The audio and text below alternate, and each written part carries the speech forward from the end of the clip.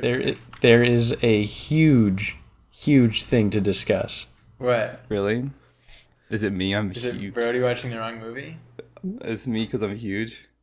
It's my dick. Nice. And bum, Yeah. bum, bum, bum, bum, bum, bum.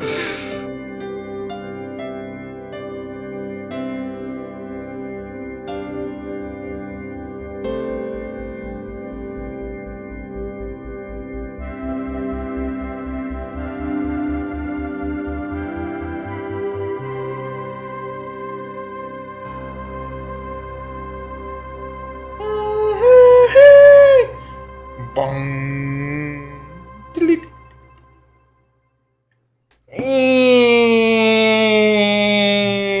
And welcome back. It's Cinematographologically Speaking. The boys are back in town, and we've got a special episode for you today. That's right. Double feature, double entendre, double matinee. We're reviewing 2 movies today. Because, well, so we watched this week Funny Games, Mikhail Haneke, 1997. Brody, the maverick that he is, wanted to push the envelope, so he watched a different movie, Funny Games US 2007. In my defense, I gotta say, I was, a bunch of movies fell off the back of a truck, and I was searching through them, and it said 1997 on it when I picked it up off the floor, and I didn't find out till after the movie was over that it was actually the wrong version. I on the title, the one that I received, it said 97 on it. No, I think what actually happened is Troy literally said to watch the 2007 version, and then as soon as you said that you watched the 2007 version, started roasting you for not watching. So let the the record reflect. He went back and he Troy edited his actually Discord gaslit. messages. Let the record Discord reflect that I said, Yeah. just to be clear, in case there's any confusion, we're watching 97. And what I Yeah. meant by that was, in case there's any confusion, was sort of a joke, because how could there possibly be confusion? Imagine someone says to watch movie X, and you find out where there's an original X Watch that's in the Hamlet. original language of the director, and he remade it again later in a different language. You tell me what you would choose. So, anyway, Well, In the his second one's gonna be better. non-native- luckily the second one is Second draft. He, The the second second draft. one's Like better it- because the he second one's got a definitely second worse. chance. Yeah, Like yeah. he got Because it's campy in American, So- campy in English and American. The second one is definitely worse, but notably different in a couple ways. And while we're talking about it, it's worth mentioning that Haneke, to avoid pitfalls, there's only been a couple notable films that have been remade by the same director. And he wanted to avoid some of the problems the other directors had, so when he came to the studio, the Hollywood studio, the deal was that they would recreate the film shot for shot, line for line, essentially the same, so as to avoid the studio from, trying to make changes to it. So luckily the films are substantially similar, but the 2007 one is definitely worse, and if Brody doesn't absolutely love it, that is definitely why. Right. So we could probably get to opening thoughts, where I'm going to drop my bombshell. Not quite, more like the first half of the bombshell. Opening thoughts, this movie the bomb. rocks.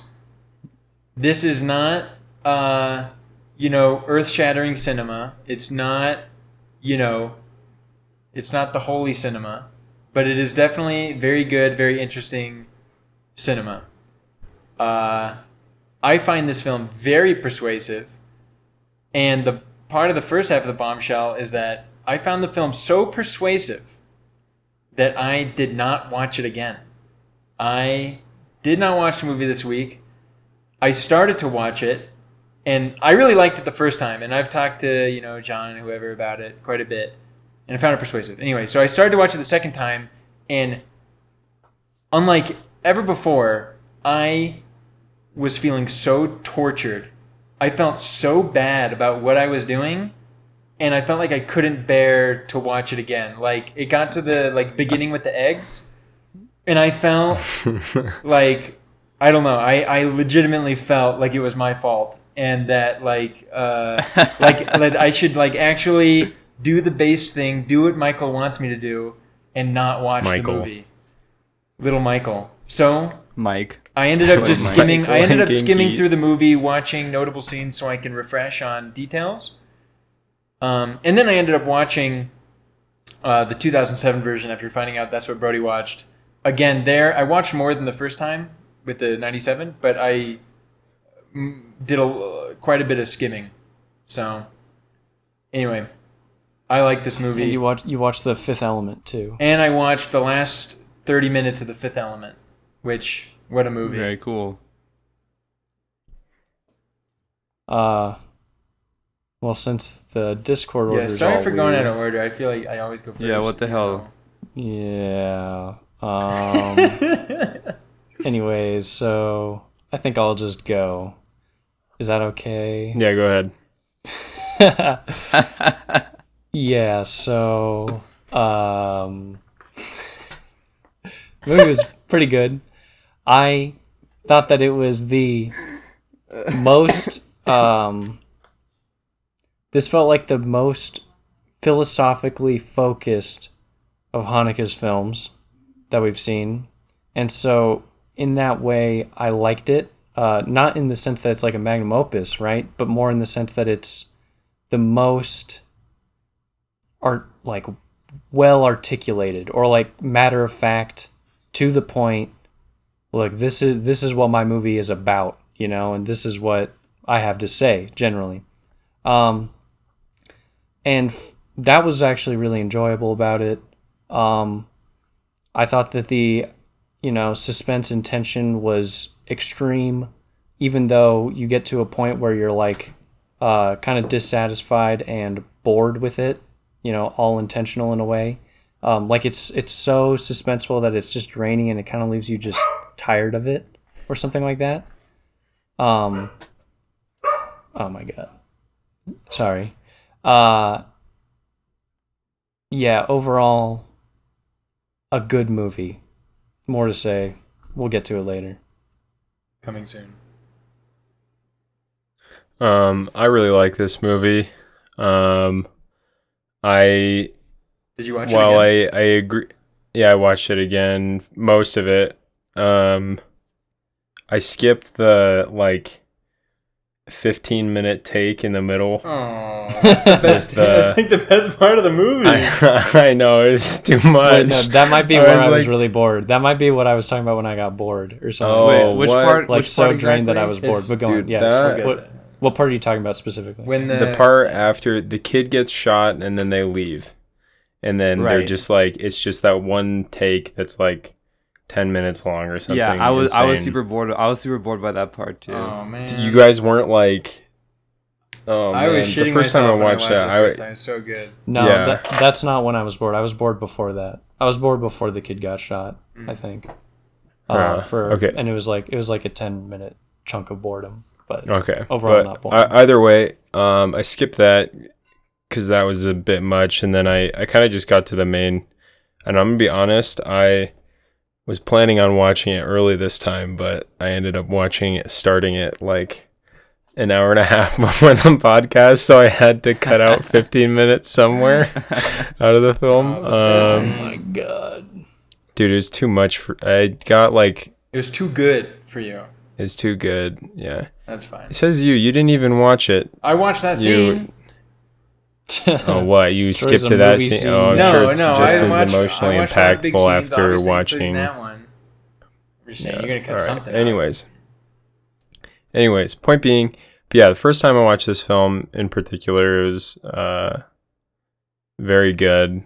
Yeah, I find the last frame of the film to be something that, I don't know, has a certain effect that isn't in any other film I've seen, on me or whatever. I don't know, I find it very disturbing.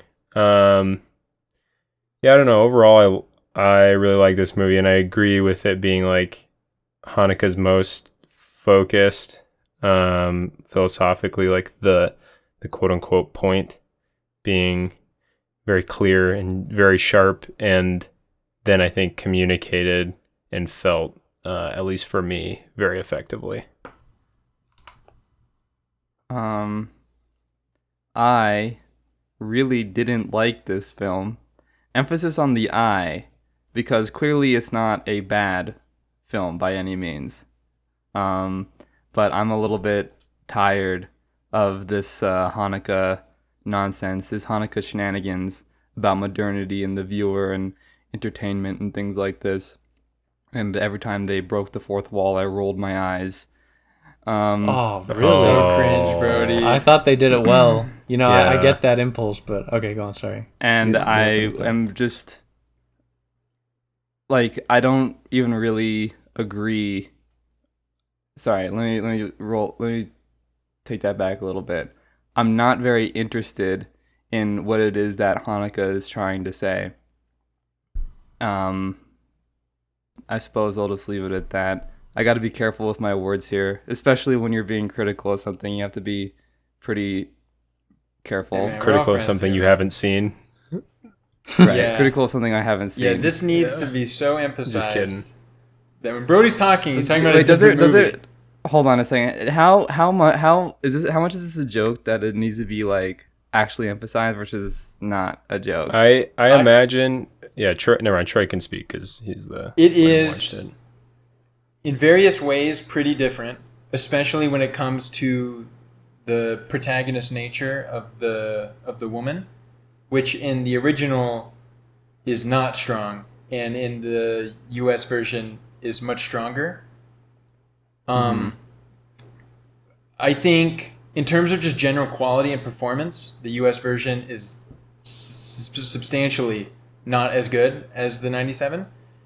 And I would Okay. point Steven and John to just look at the last frame of the U.S. version compared to Yeah, the that's last what frame of the 97 I was version. going to talk about that. And there is a world of difference in quality, emotion, like just the whole, the vibe is like the culpability and involvement of the audience is a lot stronger in the 97 than in the US, in my opinion. Okay, but in fairness to me, it is more of the subject. Like, because I didn't feel like, wow, these performances aren't great or anything like this.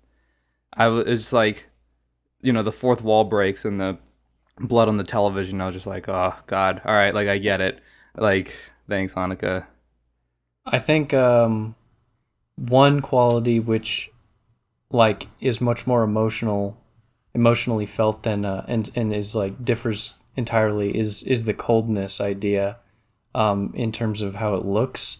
And I think that plays the most significant role early on when you're becoming invested in them, and that when it's this warm German version, it feels way more evil. It feels way more intense, I would imagine, than just this cold, almost more typically Hanukkah-like situation. If you compare it to the Seventh Continent, Yeah. I'm just compare Seventh Continent to the U.S. version. That color scheme and the emotions that it evokes are kind of similar, versus the warmth, and it's radically different than the warmth you get in the German version. Yeah, there's a Yeah, I mean, in the- huge difference there. It's way more glaciation looking, the U.S. version, which like I think Yeah. brings attention to the glaciation stuff. Because I would contend against Brody that like this film has very little to do with, not very little to do, but a lot less to do with the glaciation stuff than other things, and I think it's much more clear in the 97. Like I don't think this bourgeois modern family, something enters their life. I mean, anyway, I'm agreeing with Steven. I think that the point of the difference between the last frames, I don't know, is pretty telling, because the US one is so cold and detached, and he's so unhuman looking.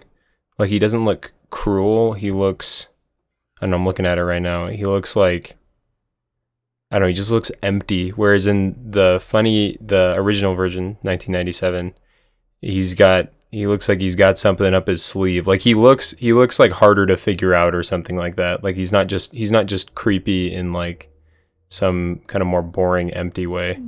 Yeah, and like I imagine if that is reflective at all of like how the characters act throughout the film, because I didn't watch the US version, then that I think that's huge, is like the cruelty factor in the 1997 version is huge because of their playfulness or like very lighthearted unemptiness or something. Yeah, a word that was coming through the like that I was feeling the whole anytime the two boys, it's Todd and Tom, or no, Todd and Fatty. what are the two names? And Tubby. Tubby. He's Well, no, Tubby in Tubby's US, name. he's Fatty. I'm just No, kidding. Oh, no, he Tubby's is Tubby name is in the what, US, though? he's Fatty in the German. Exposed. No, No, what's they his call real him name, Tubby. though? He calls him Tubby? Tubby in the German one too. He calls him Fatty, Yeah, Tubby. he does. calls him all He kinds does. of things. But he also has a real name. What's his name? Paul and someone Paul? else. Maybe it I thought is Tom was a name, but Yeah, I think it's but Paul yeah. and You keep Tom. going. Paul and Tom maybe. But anyways, the smarter, conniving one, the lanky one, right? Yeah, Paul. Paul. First off, those two characters felt Shakespearean slash Peter and like Paul. mythical. Peter and Paul. They felt mythical, they felt Greek, and they also felt Shakespearean. I was almost thinking like a demon. Like you can imagine Shakespeare writing a character that has this sort of, and it also has to do with how they're dressed in this white and this like the short shorts because he has eczema or whatever. So it's so cruel and weird and like it just seems I don't know, silly, the silliness of the cruelty, and all these fourth wall breaks. This whole movie felt like a play, and it felt like, I don't know, it felt like a significant contribution to storytelling actually. And I thought that the two characters there, Paul and Peter, felt like imps and were funny and silly and cruel in the way that I've only ever seen in like literature. I've rarely seen a character, and I think that the German version, the German, what's his name, Paul, the main one or whatever, the lanky one, his face and how he looks carries that character really far. Like, it seems really difficult to imagine a different physiognomy for that type of person because it works so well. So maybe that's also a problem with the American one. I don't know. I mean, I think both of their faces are like extremely, like they just fit exactly everything that they're like embodying and saying and everything. Yeah. Like it's hard to imagine them being anything but the character. Mm-hmm. Hopefully this doesn't seem like just shitting on Brody. It's mostly just an unfortunate thing. I actually did download the 97 version. On the file on my computer says 97 on it. Funny Games. Did you just admit to committing a crime? No, I said he downloaded it. I said that a truck was coming. Oh, that's right. And a bunch of movies fell out. You just said download colloquially. Wait, but I don't understand. Colloquially. I'm interested. So something. You got the 97 version and it was actually the 07 version? Is that what you're saying? That's correct. Why didn't you terrible. watch it on Criterion? It was because it doesn't work on my computer. We've been through this before. That's right. You have like a Raspberry Pi computer. That's right. You watch it on an 8-bit screen. I'm on a Chromebook. Yeah, I'm on a Chromebook. Yeah, so this is just all to say it's very unfortunate. And I want to add, having seen both, the performance of the Peter and Paul is so much worse. Like in the American? Yeah, in the American version. Like, you almost just have to look at the actor who plays Paul to know that something's up. But yeah. The plot points, everything is the same, but I think that the general quality is low, and insofar as that, it's interestingly different in some ways, but also all this is to really say, I guess, is like maybe you would have felt the film more had the performances been better. I think that's and reasonable. I think that's reasonable to say. Although the problems that I'm having with it is reflected in every Hanukkah film we've watched since Piano Teacher. I've like been sort of saying like the sort of same things every time I watch like a Hanukkah film. You know what I mean? 71 Fragments? Yes, I said something similar. I'm surprised because I think Hanukkah, there's like a fairly clear development from glaciation period to 71 Fragments and 71 Chronicles to then Piano Teacher and Amor. Well, Piano Teacher is the only one I didn't express any of these things. I'm just saying I don't see this thing that you're... Yeah, I thought 71 Fragments doesn't really have any of the same... It's not subject to the same criticisms as you make of this. Well, I think it's Code Unknown. Code Unknown I'm talking about. Code Unknown is what I'm talking about. Yeah, I'm sorry. 71 Fragments is much more of the earlier type. Right, I was gonna say Code Unknown and Seventh Continent are the things that, like, I would say are mostly reflected and are gonna mirror, like, what I didn't like about it. Surprising. Wait. Just to be clear, Code Unknown is where the deaf kids are doing their thing. 71 Fragments. Correct. Oh, yeah, I would have thought. I mean, 71 you Fragments. You think that one seems so unrelated? It seems so unrelated to Seventh Continent and this.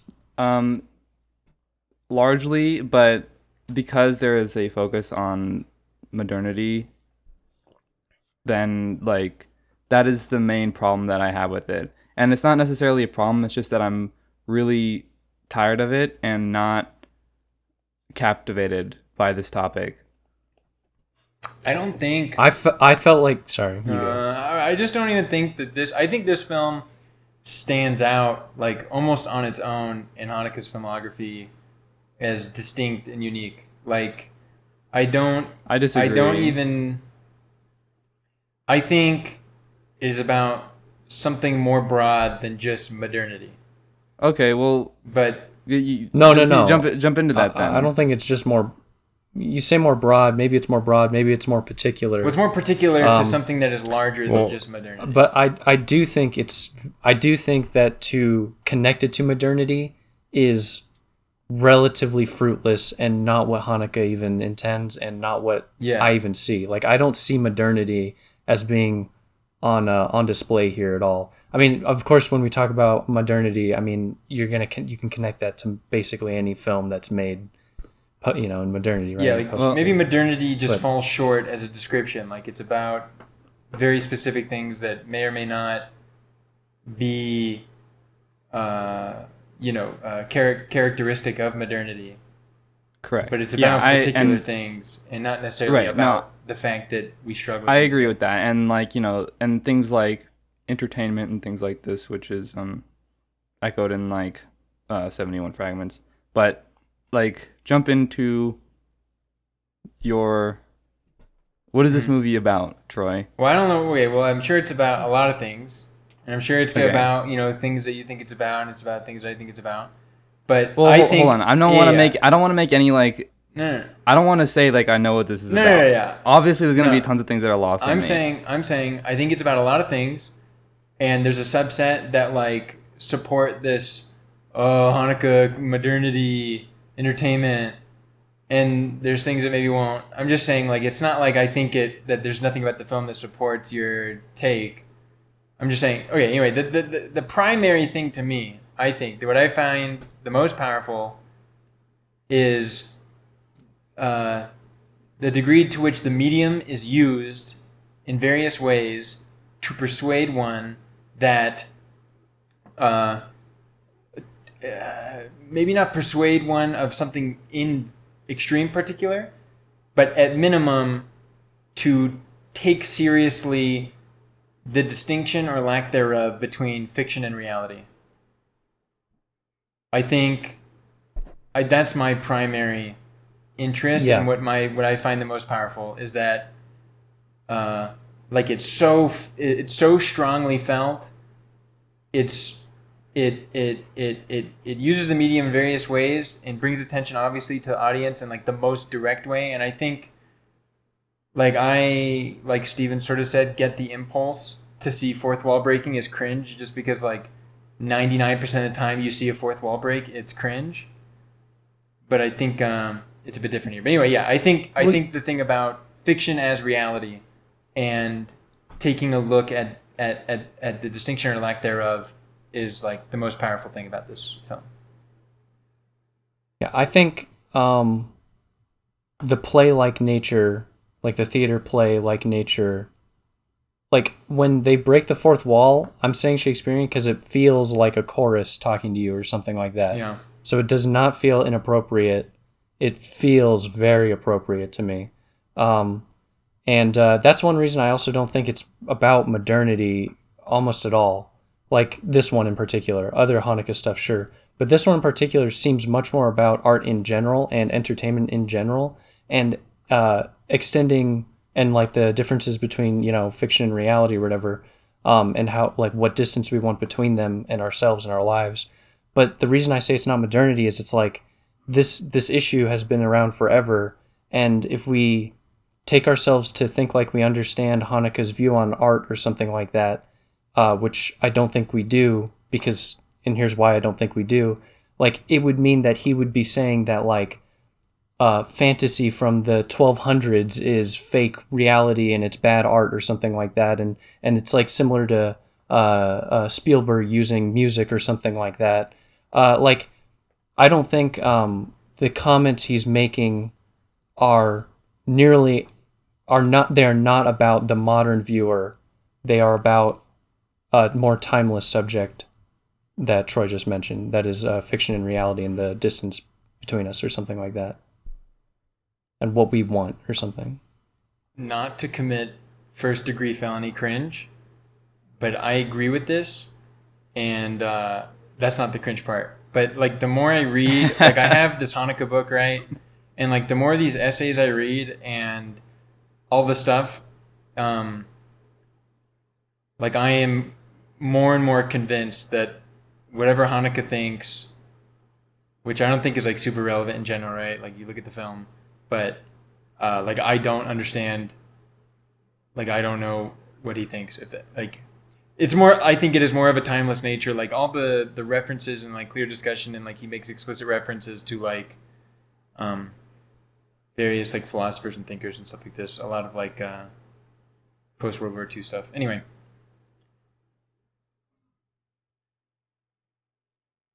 Is that the cringe part? I mean, no, I don't the know. cringe What makes part it- is what- the cringe part is me saying, I have this You read this it. book, I read Yeah. these essays, and I'm convinced that he is the philosopher filmmaker.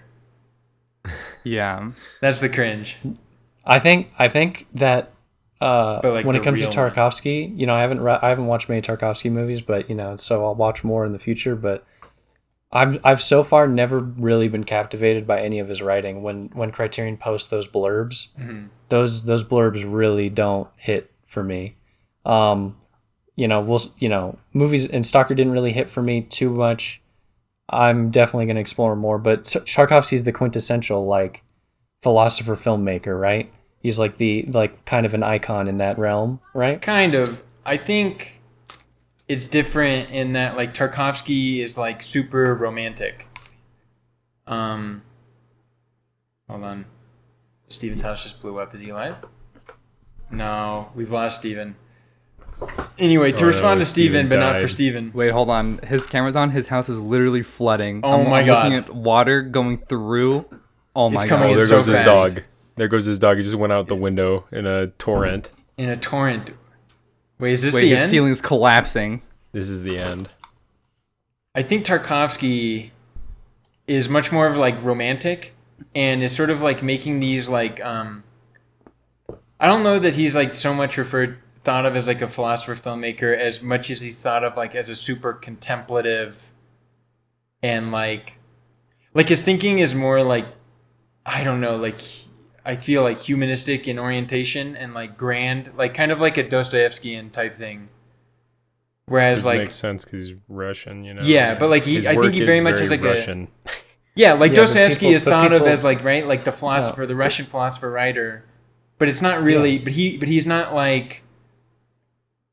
There's you a very literally just made my point. yes. You literally just made my no. point. But I think Okay, but I yeah. think there's a huge difference between a philosopher like Socrates and a philosopher like Hegel. or a philosopher like, someone more, Yeah. who's that guy? Who's that political guy everyone talks about? The linguist. Marx? Chomsky. Oh, Chomsky? Chomsky. You know what I mean? Like these are like they have like totally different styles and scopes and like tendencies. Yeah. So anyway, I'm just saying I think of Hanukkah more of the modern technical type than of like a sort of classic, like a classic philosopher whose scope is enormous and is all like human centric. Yeah, I think that's fair. Yeah. No, I think that's yeah. But- Especially in their sorry. But there was a comment that Troy made. You made earlier on. You were talking about how he's the philosopher filmmaker or whatever. Mm-hmm. Oh, my only point with anything I was saying was that Tarkovsky's so far have not hit. Mm-hmm. Like emotionally, they haven't hit for me. And Hanukkah has hit a couple times. He's missed a few, but he's definitely hit a couple too. Yeah. For me.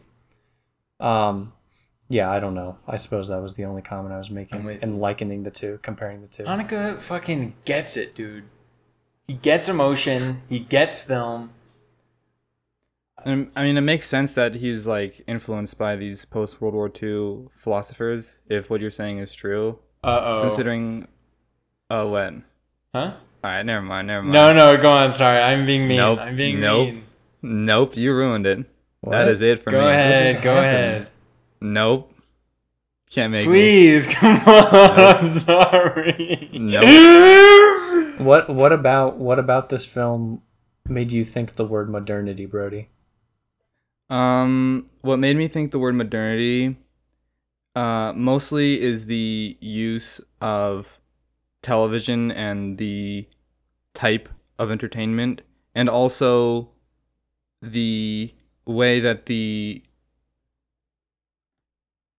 two villains, I guess, in quotations, behaved, where they're obsessed with politeness and image and orderliness and things like this, which I understand could probably just be broadened into more of, say, I don't know, like society in general or something like this, rather than a modern society. But it was primarily the use of television, I think, that struck me as the most modern. Because similar in 71 Fragments, where he was continuously using images of or scenes of the news, and is sort of depicting, I hate to make analysis because I'm always wrong, but something about like the jadedness and how the violence and entertainment is all sort of lost on us, but there's like this unification of the two between what's actually going on and entertainment. And in the sense where, they were showing the race while all the horrific things were happening in the living room, that was mirrored to me in a way that isn't exactly, maybe this is the case for fiction and, the Shakespearean era or something like this, but it just doesn't seem the same to me. Not exactly. Yeah, in the American version, NASCAR is on, and in the European, or in the 97, it's F1. Which I Wow. think is notable, and I think it's 97 unironically notable. F1 better? Question mark. Well, it's just different. NASCAR is much more American, not just in popularity, but form. Like, there's a lot more, like, there's a couple things like that, where it's like the eggs. In the 97, the eggs come out of the basket and are wrapped in newspaper, and in the U.S., the eggs go into a carton. Like, she gives him a carton. Mm. And there's this kind of, like, class. In the European version, they don't put the eggs in the fridge, right? She No, brings they them come out of out the cupboard or no, something. they come out of the fridge, but there's like a class difference. There's a difference in like the way, like a European class sense versus like the American. Like where in Europe, class is more visible, or at least to people. Like people think about it a bit more, and like in the egg scene, where in the egg scene in the 97, she, the woman is sort of like pestered by someone of a lower status, and like she basically gets broken, whereas in the US version it's more like she is polite out of a sense, like an American sense of like, I don't know, American, whatever. Yeah, no, that makes the TV, sense. No, And I think that does seem significant, really significant in the sense that, yeah, I would agree with that. I think you're right about the TV insofar as like, I mean, there's a TV and the TV is modern. I think like I think there's a more, timeless way to look at it, but I don't think it'd be wrong to see it as like a thing of modernity. Although I'm surprised, like, I don't know, the TV, you only see it really once. I mean, you have the race going on in that intense scene. Well, and obviously it's super heavy-handed when you see the TV and it's got blood all over it. Yeah, and, at least in the American version, I think there is something about, like, you heard the TV in the background. It says, oh, isn't this entertainment? Isn't this exciting? And it's referring to the race, but also, they're saying eeny, meeny, miny, mo, and who's going to fucking bite the bullet, Wait, is that present in the German version? I don't recall anything like that. I don't think so. Yeah, but I don't know what you're talking about. So it must be exclusive to the American, unless I'm misunderstanding. Yeah, and there's all sorts of things like that, like going on the TV. And then, like, you see, like, when he's in the kitchen and they're killing everybody. And then so he's just in the kitchen just, like, making food while the TV is on. And it's not just the television that is going on with, like, the race, which is obviously extremely deadly. Like, literal lives are at stake here, especially back then. Actually, I don't know when races got safe, but that's just my assumption. And, like, people are actually dying. And so, that's something that feels sort of modern to me, where someone is just in the kitchen cooking while they're in the back is something that is ridiculously insane is going on, but is sort of lost on the modern person more so than maybe that seems to be a reflection on entertainment in a modern sense, more so than entertainment in a larger, fuller scope of all throughout time. I don't know. You imagine someone's watching a play in Greece about a war and enjoying it or whatever, like, but knowing like full well, like they have this heyday of like art and things like that and glorification of things like that, but like in the background there's like constant conquest and like slavery and thing like that in the whole area and everyone's vying for power.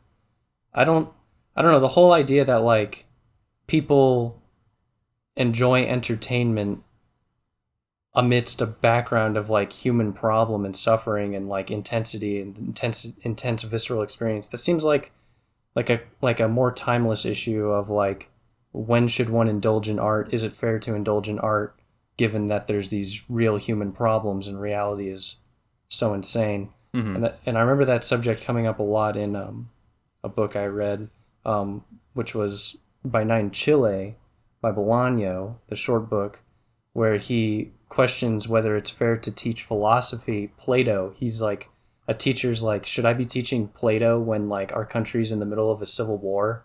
Because he's like, there's a civil war and he's teaching Plato and it's just absolutely worthless subject, that he thinks like, and he feels really guilty about teaching it. And so I was thinking about that book relative to the movie, and I was thinking how both, I don't know, seem like pertinent to a modern person, of course. And the fact that it's a television, I don't know, the television is just our tech now. It's just the modern person's tech. But is that the real subject at the core of it all? Or is this just the like medium by which the subject gets explored nowadays versus before? You know what I mean? Yeah. I think this is true. I think the same sort of thing applies to like the idea of like it's lost on the viewer, the nature of the violence. Like there's obviously a focus on violence and something like this, but I think that's also times. But I think this like needs to go, in my mind, further to like the disambiguation between fiction and reality. Is that even the right phrase? Okay. Disambiguation? Should I look I don't know. Sounds cool. It sounds really good. something about it. Anyway, like that the violence of this film is real. Like I think, like I think this is the most persuasive thing in terms of trying to convince someone. I'm already convinced. All right, I'm on the film train. But a person who's like, it's just a movie, type of person, like the like where like the non-reality of it is assumed and fixed. And I think this is like the most persuasive thing against that. I think so. I have 2 points. One, I think sometimes it is just a movie, and that's can be very entertaining, and so I don't agree with that being a bad thing in itself. Idea. I want to say the way in which this violence is real is in the extreme discomfort you feel, right? And then the constant subversion of like tropes, right? Or like, they're not going to get away. They're not going to whatever, and the brutality of actually killing the kid. There's lots of real things insofar as they make you feel pretty detached and disgusted with what's going on, But, the violence in like Texas Chainsaw Massacre, which is enjoyed thoroughly for totally different reasons, but it's like the same, you might call it like, the evil twin of it, or like the twin of it,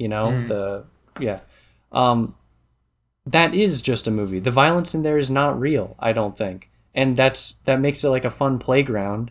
I don't see this like you're saying in all film violence is real. I don't really understand what that claim is, other than its emotions seem to be more congruous with what reality would be, or something like that. And that's only sometimes. That's not in everything. Well, I would say it's in everything, but I guess it's more not about like a binary of real, not real, but like levels of legitimate reality. So like, you see Texas Chainsaw Massacre or like Avengers, right? And you're not all torn up that like some skyscraper just got destroyed and oh my gosh, there must be thousands of families, think of all the kids, without their father, Right. Whatever, right?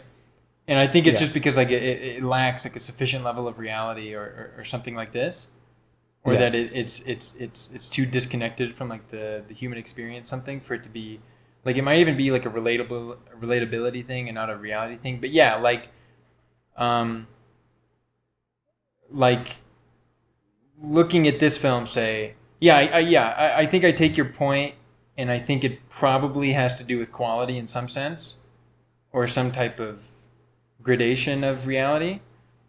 But I think you're right that the essential thing is the way it affects the viewer, and like reveling in these extreme emotions of like terror, pain, and violence. I don't know. I just think like it's hard.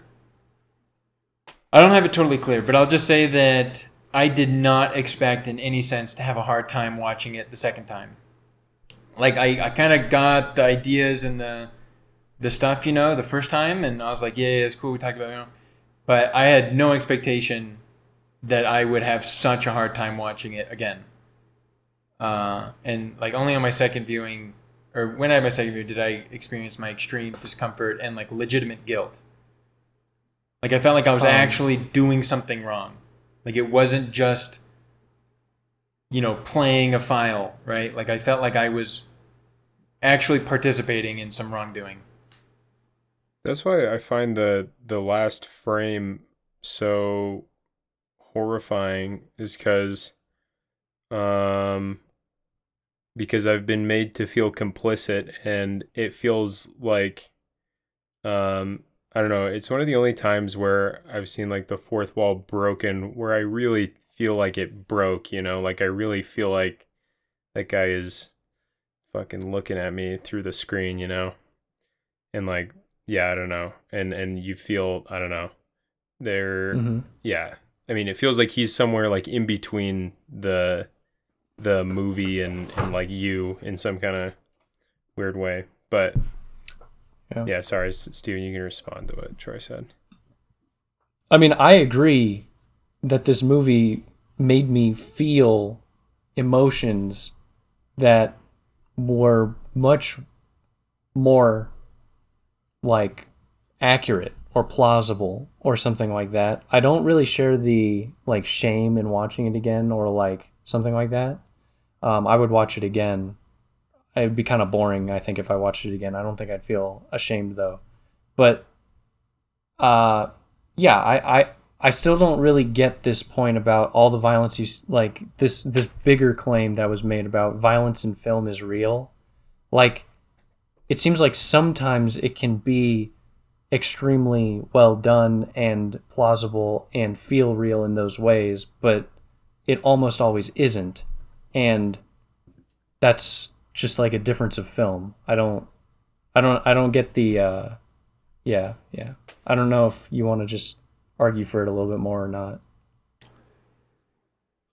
For the more general claim. Yeah. I think you're right. I think it's just about like degree or almost like when you see some like,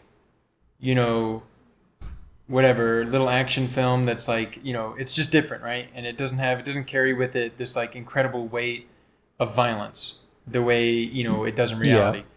But I think maybe something along the lines of like it's a projection of reality, and like film itself film or fiction, whatever, contains the possibility of like actually not just like becoming non-projection, I guess. Or like if you imagine a projection, right, you're not like Plato's Cave or something, like you're not looking at the thing itself, right? Mm-hmm. Like, so like I think people think of film as predominantly this projection of like, right, we're gonna, a projection of reality, but has no material linkage to reality itself. And I think, in my mind, or in my experience, part of what this film is very persuasive is the fact that film or fiction, whatever, I'm gonna keep saying film, is capable of like creating legitimate reality. Like, does this make sense? I don't know, because it seems like we're still just watching like a stylized reality that, whether it might be more congruous with like what we imagine to be our actual experience of violence or something like that. Mm-hmm. Like the art itself is still like a stylized, metaphysical account of, its creator's psyche. We're still not getting the thing itself, and that's why we're interfacing through art. Yeah, but what would the thing itself be? Because I'm obviously it'd literally be violence. Yeah, I'm obviously not literally saying that like, these are real people. Well, we right? say reality. I don't know. Yeah. I don't really know what you're saying. I'm saying something along the lines of like perceived reality, or like lived reality, or some kind of like the reality of characters. Right? Like you think of whatever, the best character, the best fleshed out, whatever, right? Like there is something legitimately real about this person, especially as it strikes the viewer. Like that's like the main relationship is like reality in the eyes of the viewer, and the way that this like stimulus, this object, this thing, idea, whatever, is like interacting with you. And like obviously you'd never say like, no, wait, this character is actually real, right? Like no, but well, I don't just mean materially real, yeah. But I mean it doesn't even seem like I don't really get what we mean by the term real. What is it introduced that's useful here? I don't really get it. Define real. Real. Like what? Okay, what is? Because it's obviously obviously film and art can be, it can make you experience emotions which feel intense. Mm-hmm. And I could just go on. Someone could have a great ekphrasis on all the ways in which art is good and makes you feel a certain way and how it is about life, Mm-hmm. And I'm with it and I agree and share those things. Mm-hmm. But like that doesn't mean it's real. It just means that it's incredibly powerful and and good. Like Yeah. what's the yeah, useful something- yeah, I quality of suppose- calling it real? I suppose, You know? yeah, I'm not yeah, because yeah. I know you're not saying okay. I suppose like it would be to say something like, and maybe this isn't in disagreement with what you're saying, but like as materially relevant, like, or maybe not materially, like as relevant to you as any other physically real object is. Like a character is as relevant to you as it is any other actual person. Okay. Right? Like the way that that thing will interact with your life, your mind, your attitudes, your whatever is not any less privileged in its capabilities or degree to interface with you than its material counterpart. Okay, interface, obviously you're not going to you know. Right. I no, I liked where that was going, but I think the fundamental difference is like when you're talking about another person, another subject, like they're going to change over time. And it's not just your interpretation of them that will change, but the subjectivity behind them will all, like shift over time as well. Whereas the film, of course, you're going to watch it and you can change and have different interpretations as you watch the film multiple times. There is no reciprocal change. The art itself is not going to change. What's being presented is the same, and it's all on your end of interpretation. Whereas in reality, the other subject, the other person who's real is, changing on their own as well. And I think that like matters a lot for like, the different, because, I'm tempted to say, you might be interacting with a person the same way you interact with art, in the sense that you interact with only an image of a person and you only interact with images through art. But these images are obviously powerful or whatever. That's one side of me wants to say that. But then the other side of me says, no, there's a difference between the person in my life as an image, because fundamentally there is something underneath it changing, a subjectivity that though I never interact with directly, I only get their facial cues, the language and things like that. So I'm interacting with only an image. Underneath that image is a subjectivity, Yeah, but I think or something like that. Yeah, I agree with that. It's obviously true. I think that I don't know, it kind of strikes me as like a sort of falling under the category of like, of course, material reality like has advantages or has like is like materially different in a sense, right? Like the film has problems too. The film character is static insofar as they're not literally alive and going to change and respond to you, etc. Right. Like maybe but I think that's a fair point in terms of like maybe character, but like I might say like, seeing, suppose all the groundwork has been done in terms of like this extremely high level, well done fleshing out of characters and the environment, etc. Right.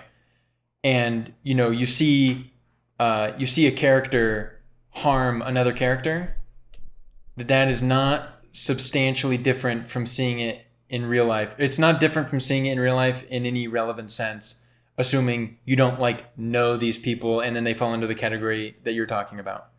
Like the images, things like this, which goes against some if it's things, done a certain way. Yes. If it's done a certain way. If it's done well. If it's done well. Let's suppose, if it's done in a way such it's possible. Wait, you need to stop. Just stop saying well. Stop saying well. Stop saying well. Just say if it's done in a way such that it does this. Because it is possible to do this. Right. That's the main point. That the limits of film in terms of like its relevance to your life and its reality quotes. Yeah.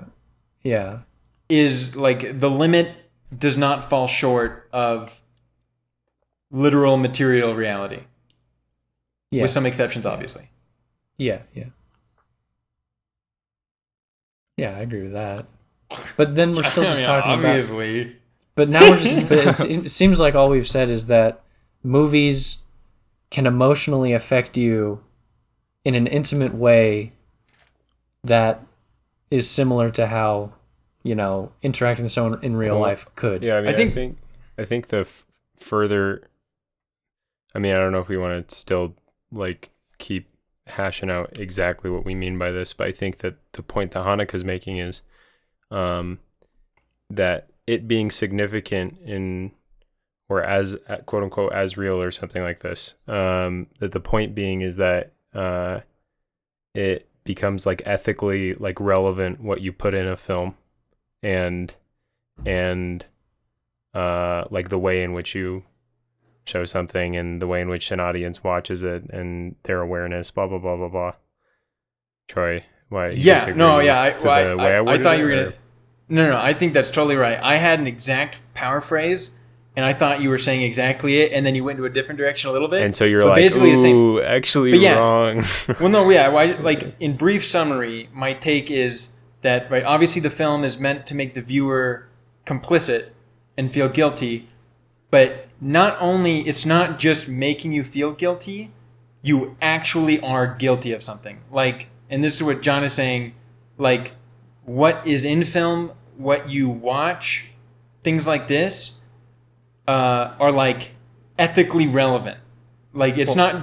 It's not just a movie. You know, you can't like you. I'm gonna ask a brain. Wait, hold on. I just want to clear one more statement, because what Steven is saying is like it seems like all we're saying is that, you know, films can make you feel very strongly, feel certain things, and I think the point of this film is that it can make you. A film can make you feel guilty, and in my mind, persuade you that you literally are guilty of something. Like, it's not just a film making you feel a certain way. Like, something real. My question is, there's a real interaction. What are you guilty of? You are complicit in the violence that takes place in the film. I told John when I started watching the movie and then ended up deciding, like, I can't do this, like, this is wrong. I was like, I saved a family of 3 today. What did you do? I don't know. This does still just seem like it's making you feel guilty, not transcending that and making you actually guilty and complicit, because it's still laudable to evoke that emotion so powerfully to make you feel guilty and complicit, but I don't think it transcends that, because when I was playing this video game where, like, there were some wolves in the forest, and I was with my brother and his girlfriend, not to dox them, but like there was this wolf that, like, you had to either, like, kill or, like, somehow run away from in order to get into this building. Okay, it was like a really generic video game, and I just walked up and shot the dog. I was like, like, I'm just trying to progress, and I did that. My brother's girlfriend actually, like, screamed. She actually was like, ah! And was super upset with the fact that I did that. Not, like, angry with me, but, like, it genuinely, in her mind, she was complicit in the murder of a dog, And this is some, mediocre video game or something like that, really low quality, probably less than mediocre. And yet, she had this experience. And I would say that her experience is as genuine and profound as, some sort of complicit thing you might have from a well-made piece of art. That is the measure of how real it is simply like how affected you were or something like that. And I'm not saying the quality of the film is unimportant, but I'm saying that the measure of how real it is how affected you were, And so you might say a good quality film does this more likely, or does it better, or does it a certain type of way, something like that. But her experience was real in that sense, which sounds like that's in line with your thinking, Yeah, I don't love the example, but I get the point, and I think it's right. Why not? No, I think it's right. Okay.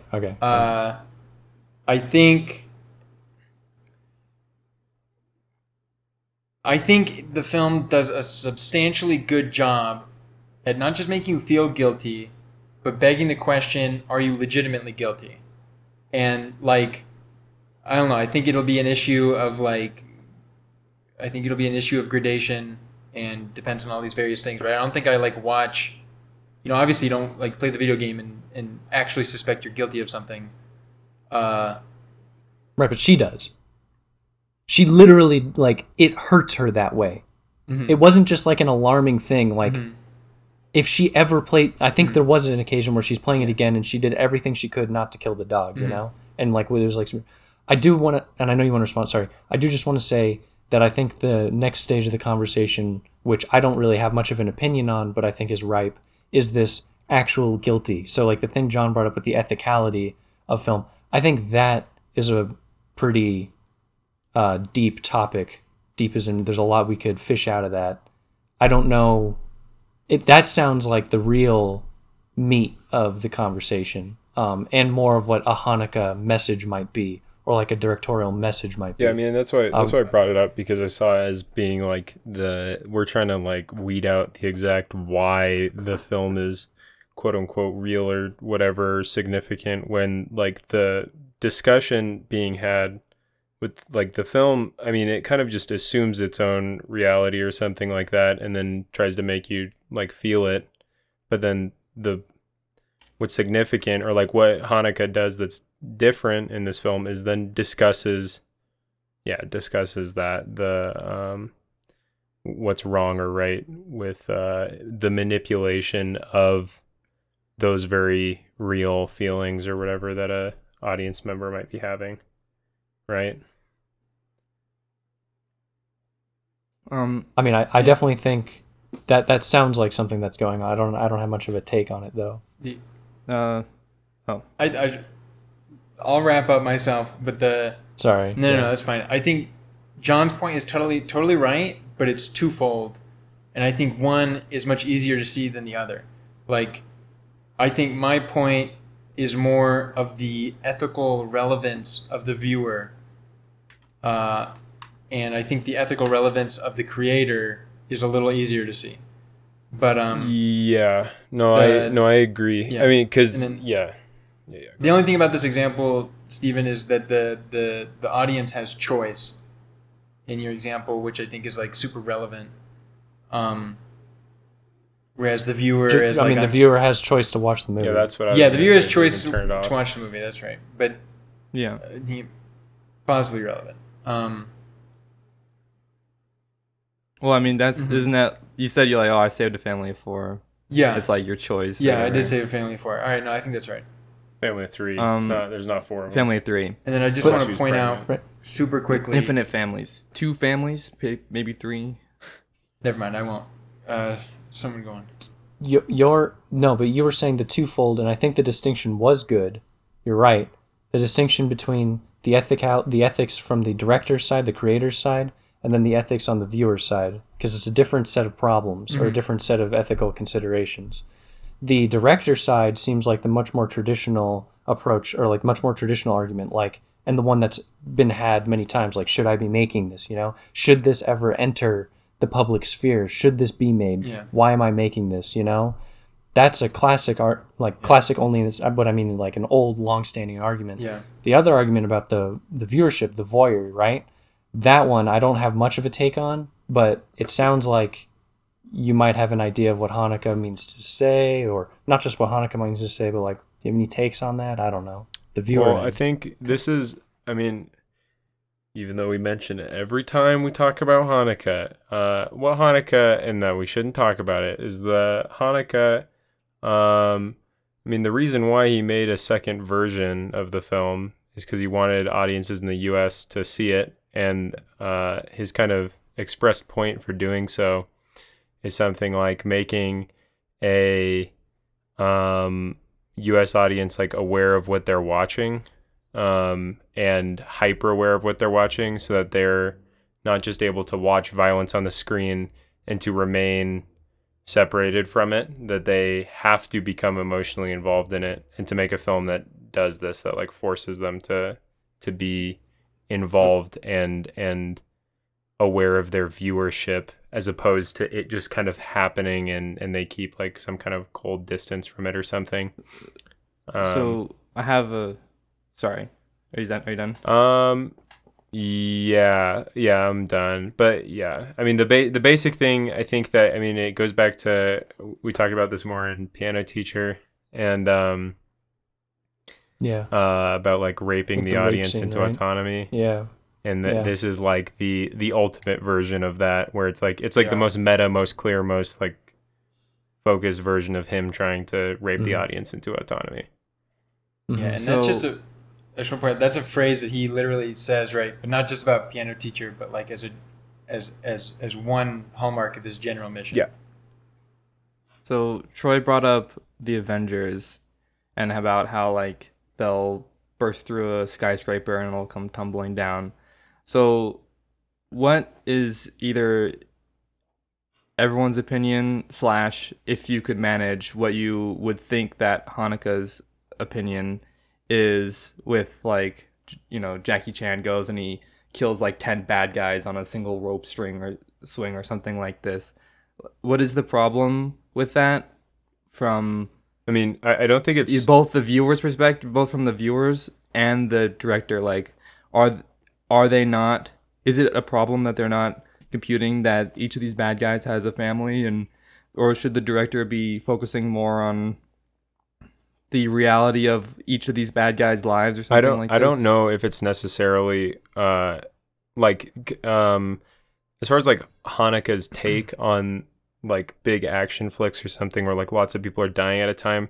I mean, he probably has other views, but as related to this particular topic of like the audience being aware of it or something, aware of like the level of violence, I think it's very relevant what Steven was saying earlier, the like how well the characters are developed, how serious the work takes itself, might be a good way of saying it, because this is like what like the thriller genre like functions on, is like your, as an audience member, your enjoyment comes from the stakes of violence, and as an audience member, you're not going to believe that unless you, like, that's not going to be entertaining for you unless you have a stake in what's going on, like a character, something that's going to happen, versus like in like an Avengers film, like you do have a stake in like the world being saved, but it's not the same thing as like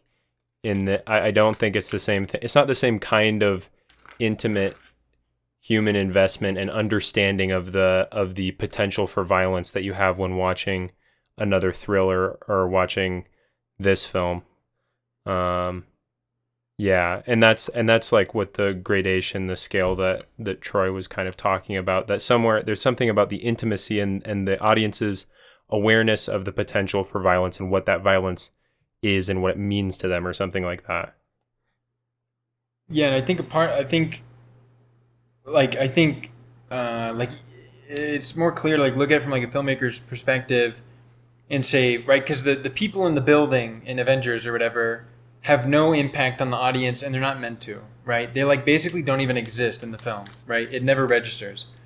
And I don't think that's the problem. I think like an example that Haneke has talked about is like Schindler's List, where you have the shower scene. Full disclosure, I haven't seen this movie. But you have the shower scene. Neither have I. Where, right, the humanity of these people is attempted to be fleshed out, and the seriousness is attempted to be fleshed out, right? Like there's a solid attempt to really make this intimate and relevant to the audience, and all of this is used to create a moment of suspense when they go into the shower and the people inside don't know if they're actually going to get a shower or if they're getting gassed. And so there's this moment of suspense and excitement and, oh no, what's going to happen, you know? And then it's whatever, it's a real shower in the movie. But I think it's about like not just what technically takes place in the film, like say Avengers, well technically, you know, thousands of people just died and like we didn't happen, but about like what is intentionally being used on the viewer to create what, right? Like, so, are we trying to get closer to the real nature of this concentration camp inhabitant, or is all of this just to create this moment of excitement? Yeah. Are they going to get gassed? And I know Haneke, I don't know the exact language he used, but he basically said like, this is gross. Like this is gross. This is wrong. This is like cheap. Using the Holocaust. The Holocaust. Yeah, basically using the Holocaust as a plot device to create excitement and suspense. Yeah, I mean, if I can use another example, just really like quick. Cheap thrills. Well, this is another example, just because I feel like it's less loaded in a lot of ways. So I recently went and saw A Quiet Place 2, which I didn't think was very good, but the whole thing is intense suspense thriller. And there's a moment in the film where there's like a big monster outside and they're stuck in this thing that has no oxygen, but they have an oxygen tank. And it's just this little kid and a baby. and the movie leverages the possibility of the baby suffocating in order to create suspense. And the characters all suck. Like, the characters are not very interesting. They're not really well fleshed out. They're pretty flat and dry. And it's all the family bonding things that like are supposed to get you invested are very cheap. And then it gives you like this super high potential for violence using like a crying baby who's like gonna lose oxygen, and this like kid is like taking the oxygen away from the baby to like give it to himself, and then like kind of giving some to the baby. And like, I don't know, I think that, so it's not so much, it's not so much whether it's like, oh, we're going to use the Holocaust to create suspense. It's more that we're going to use the potential for violence in a way that is only meant to get you invested in the film and has no other consequences besides that, which in Funny Games, that is all the violence. All the violence has nothing. There is no plot that is moving forwards that isn't propelled by just you care that the family's going to die or they're going to get hurt or they're going to get stabbed or blah, blah, blah, blah, blah. Like it has nothing to do with, there's no moral consequence or trajectory. It's just a device made to make it more intense for the viewer. Yeah, I mean, everything, you've said seems accurate. Hanukkah's take seems accurate, except for I don't really get where's the guilt in that? What makes that bad? Where's the ethics of that? Now, clearly, it might strike one as not, might be in poor taste, I guess. But what's the ethical consideration, right? That's what I'm interested in. But I agree with the analysis as to why a thriller is different, like the investment in the characters, playing with you, and then the harnessing of suspense, harnessing of the Holocaust, and the suspense to generate excitement. Those are certainly going on. But why are they ethically relevant? What's wrong with that? It's like a violent video game. What's wrong with a violent video game? I don't know if the violent video game, I wouldn't sign on. I'm thinking about this question, but I disagree with the analogy. Well, even like, you could even just possible, answer it maybe in that, like, what is wrong with Schindler's List, except that maybe it's in poor taste, or maybe it's even just cheap and maybe just kind of, bad art. Maybe you can call it like easy, but what is the ethical? That was gonna be my. Yeah, I think that's a good follow-up question. Yeah, no, I think this is the question. I think like at a low bar, obviously poor taste, right? This is poor taste. This is like shameful. This is whatever, right? But to elevate it to like ethical wrongdoing, in my mind, and it seems like so far I'm a little on my own here, which I think is fair because I get root anyway. I think it has to do with like the reality of the situation. Like, it's not just harnessing people, right? Just talk about violence, right? It's not just about, well, violence is cheap and easy, and we can compensate for having a bad film by incorporating violence and using it as a lever to, get the audience to care, right? It just works, right? I mean, like, this film is evidence of that. I think that's like a super important point John made, was like, this film is like literally pointless, and the only reason you are invested or you care or you're anything, it's all just about playing the violence puppet dance, right? Yeah, but I got pretty bored. I'm surprised. Yeah, I was not bored when I watched it. I was really entertained for like the first hour. Then there was a chunk of time where it was pretty boring, but then it became enjoyable again. Viscerally enjoyable. Just saying. I think you're not just doing that with like this hollow thing, like the empty word of violence. Like, You actually create violence. You I guess do violence to the viewer. The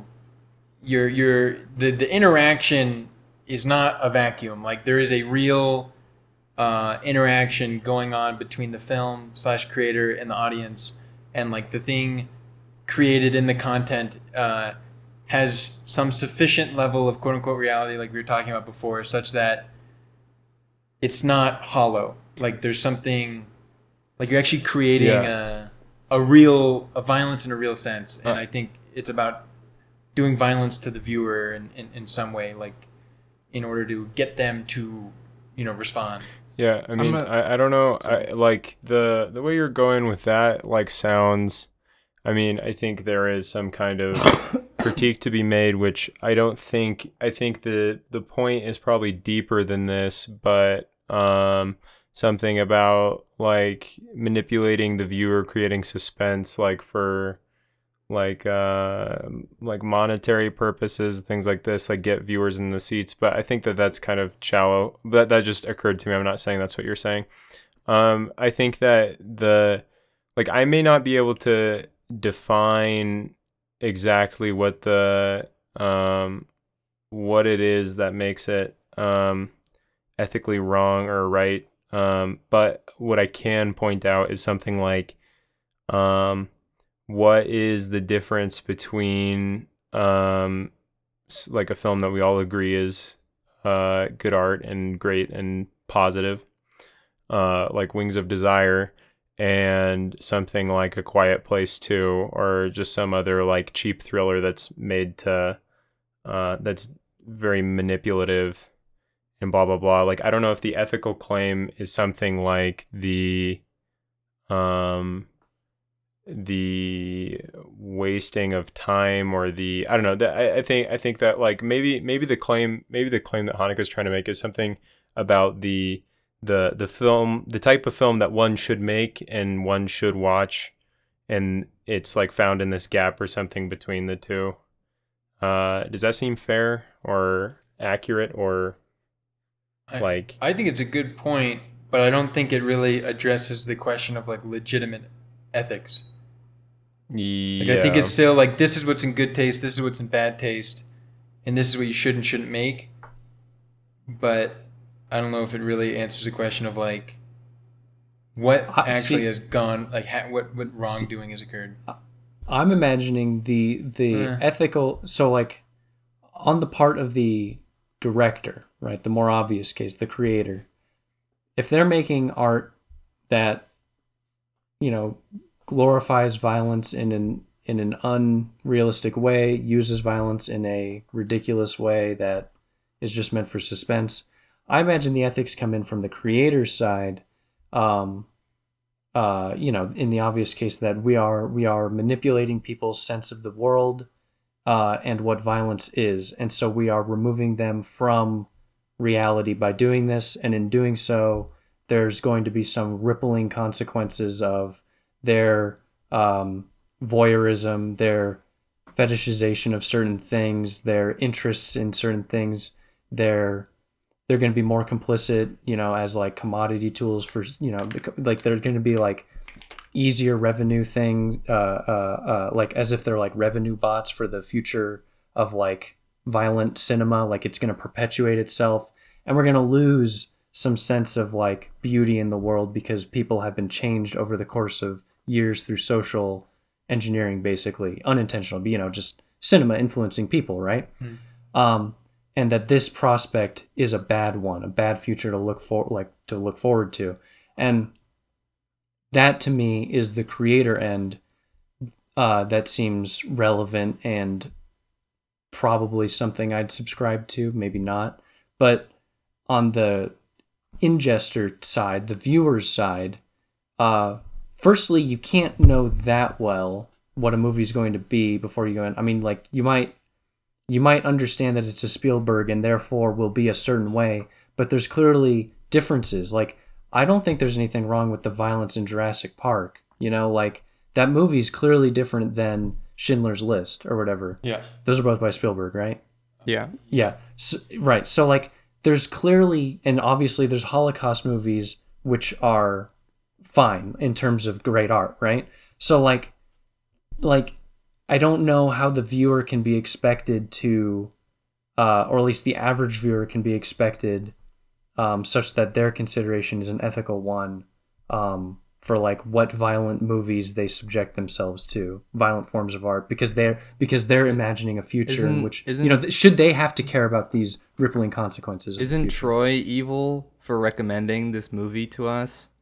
If he is then making me watch the death of a family, not just watch, create.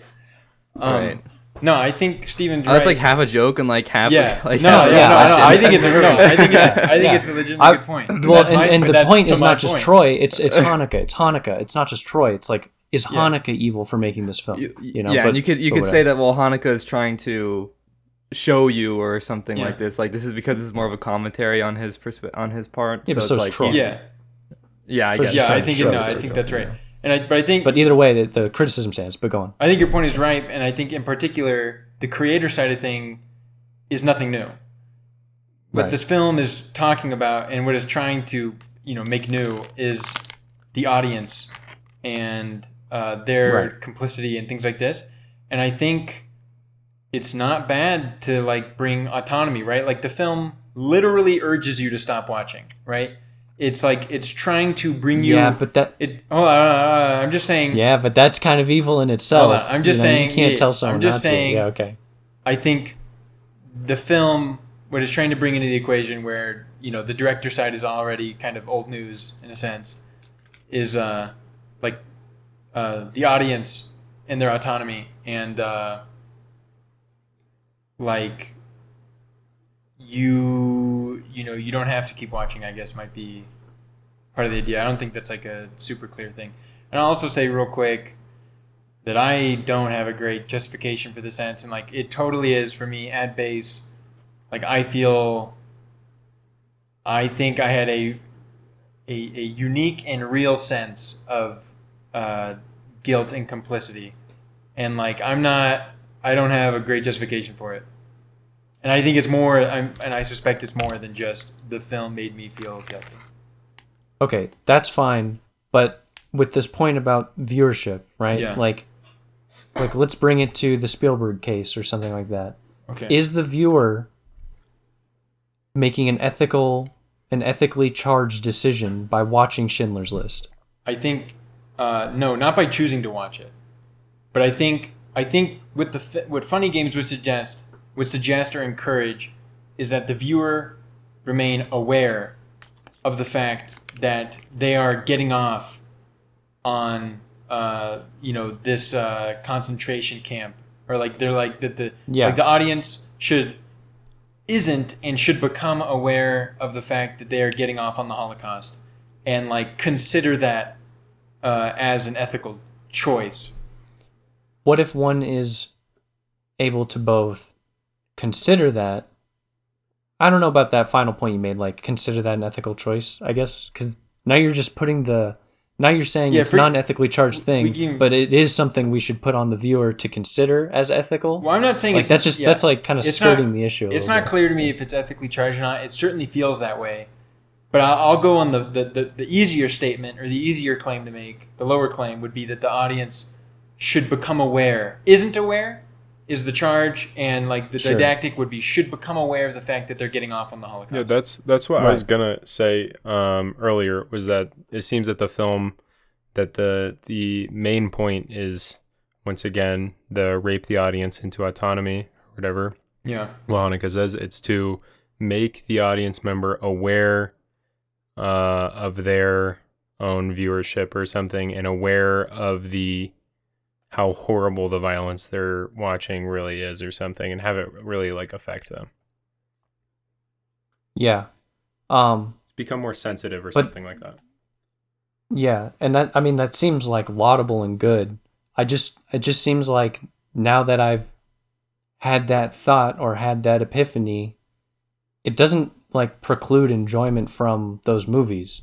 Like I could go to a horror movie and still enjoy it, even understanding this and having seen funny games. And so am I like in the wrong for doing that? No, I don't think so. I think don't know. I think it just depends. I don't necessarily think so. I think that it's more about like where you hold like in your own view, like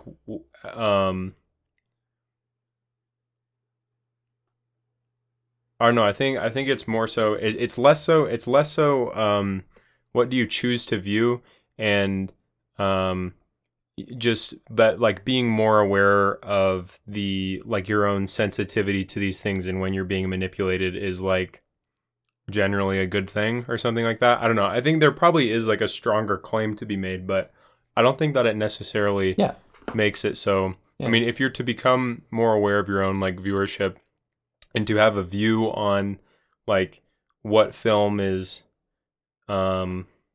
better or good, you know, like you like them more, it's like, why do you like them more, blah blah blah. I mean, and to like strive for, I don't know, just want for better art or something like that. I don't know. I think it's more about that and less so about like what you watch and feeling like it's less a point like someone might make about like violent video games causing violence or something like that, you know, like it's more so about your stance on art in general or something. I want to say it's actually extremely similar to the violent video games point, but that's the director's side. Yeah. That's not the viewer's side. The viewer argument is not the violent video game argument necessarily, but the director's side is very similar to the argument about violence in video games, insofar as it shapes a population over time and changes us as subjects, and what things we should be conscious of or allow ourselves to change the world into. Okay, yeah, that's fine. I mean, you know, saying it like that is a lot less shallow than the way I was imagining the argument, but no. But the viewer side, well, they're all different arguments and they're not very related. The other thing I brought up a while ago with the dog and killing it, I do still stand by that being a pertinent thing, in terms of the reality discussion. But that's not like violence as a whole. That's just but that's a different case point. What was I going to say? That, yeah, as far as what art you want to be made, I mean, I'm totally for that. Like, it'd be good for a population to be aware of the fact that what they watch encourages what gets made in the future, right? And I think that it's like basically just good to have a population understand that. But it doesn't seem like, you know, if I want to watch, you know, John Wick, like for the fun situation it is, it's not like I'm saying I don't also want great art to be made, you know, like, so I'm going to go watch John Wick and enjoy it for what it is, but I'm also interested in great art being made, you know? Tenet for that matter. Tenet, yeah. Troy loved Tenet. Love Tenet, yeah. Fucking awesome. Okay, I think I might have muddied the waters a bit with like my original strong and schizo claims about the reality of your fault. The film and stuff, dies. Which I stand by, but I will, you know, I get that it's a bit schizo and I can't exactly defend it. You know, I believe it. I'm not gonna let, you know, it's real, but film is real reality. No, yeah, I think it's about autonomy. I mean, we're hammering it home, but not just about what you choose to watch or what you don't, but more about remaining an independent mind and an independent viewer, and like a real, you know, a viewer that is aware of the interactions going on between you and the film.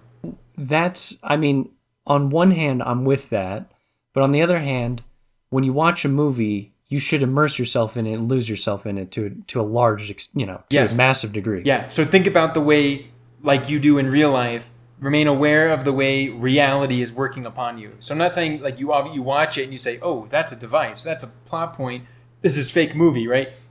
It's like, no, this is real, right?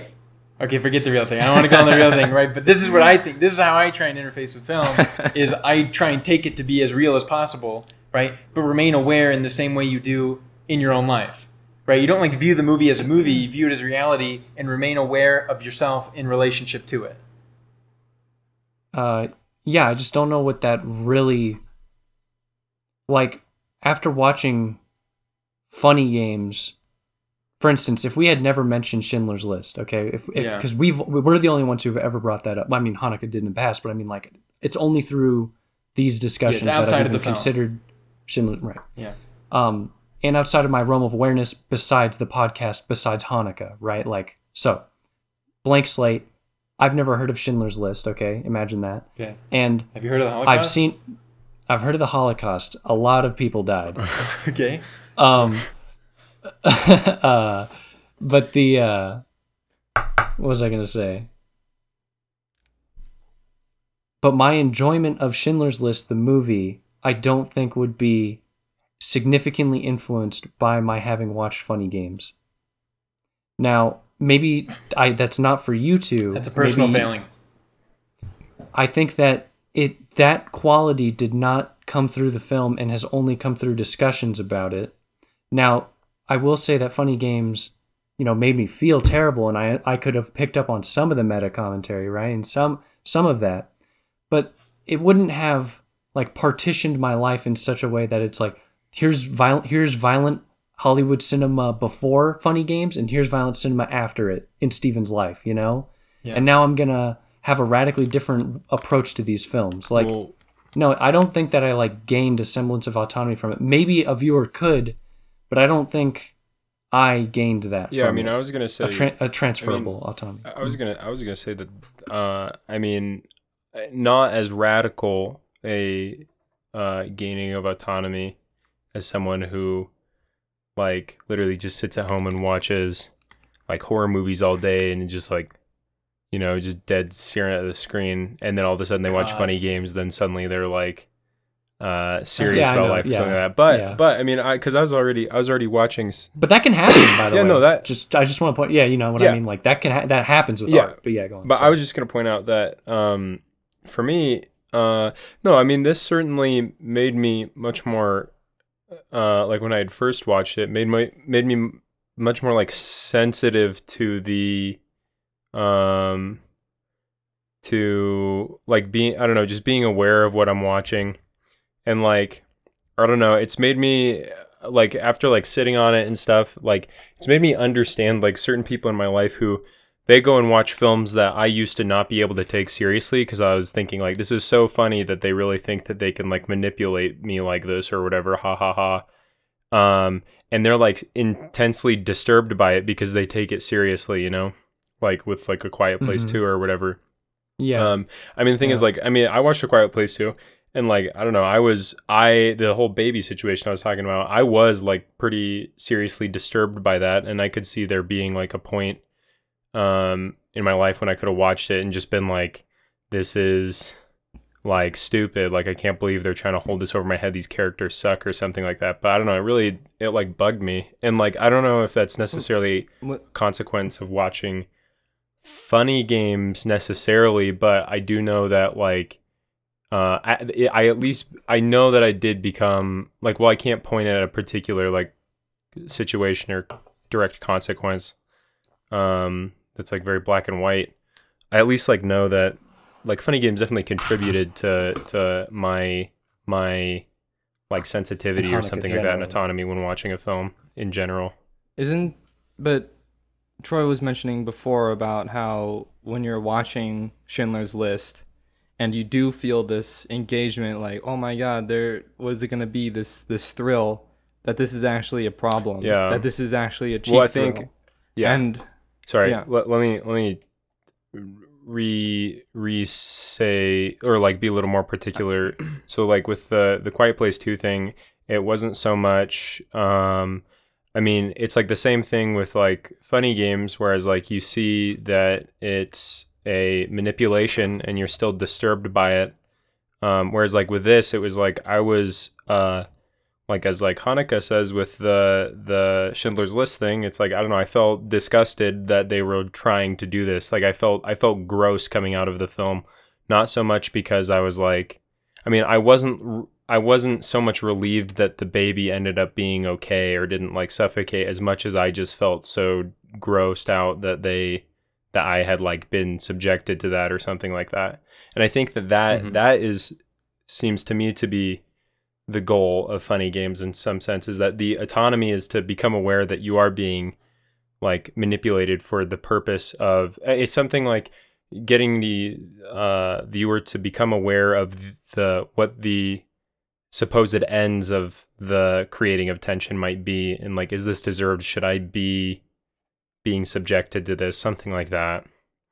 Yeah. And I think it gets you. I think it's like revealing, and not just like points out a problem, but like points in a direction of, it's not just it's not just bad, right? There's like a redemptive possibility. I pose to you, there is one moment in the film where the audience, you, feels good.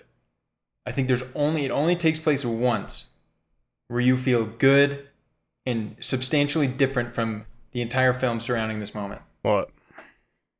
When the movie was over. Oh no, that's so mean.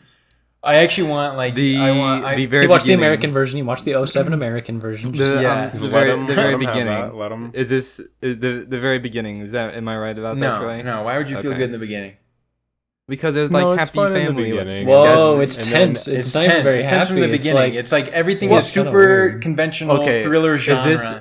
Hold on. Is this 07? Because like No, it's all the didn't- same. I didn't look it up. No. I didn't know I was watching a thriller. I saw Yeah. No, but it's the still happy it's still the genre. family. They didn't seem very happy. They're talking Yeah, about they're what music's happy. in it, They're but they're talking not music, like and then they play- clapping yeah. and having fun. They're like, nope, you're wrong. It's not that. This All will, right. it will help. Nope, my, it's not that song. it'll, And it'll then help he's me like, make "Oh, I my can't point guess. a I lot don't know." better if you actually Whatever, dude. guess whatever Subjective it is. experience. If I say what it That is, then was- it's like more manufactured, Because my argument is that it worked on you. Troy, I don't know. Why? I don't know You when. dumb- Wait, what was the good Yeah, moment? I don't know when the good moment I want was. you. Okay, fine, but then you have to confirm. Okay, I'll confirm. the- I'll be totally wait, honest. I'll say a guess. I mean, I felt pretty good when the. Yeah, I never felt good. Never mind. Oh my gosh. Okay, well, hopefully you weren't bored during this period of time. But when the mother grabs the shotgun and shoots the guy. Oh yeah. Oh, of Oh, course, right, right, of course. right. This is like and then the, it's and this subverted, is right, yeah. But this is right. like Right. this is so Absolutely. big for a lot of reasons. One, it's the only time violence is seen on screen. Okay?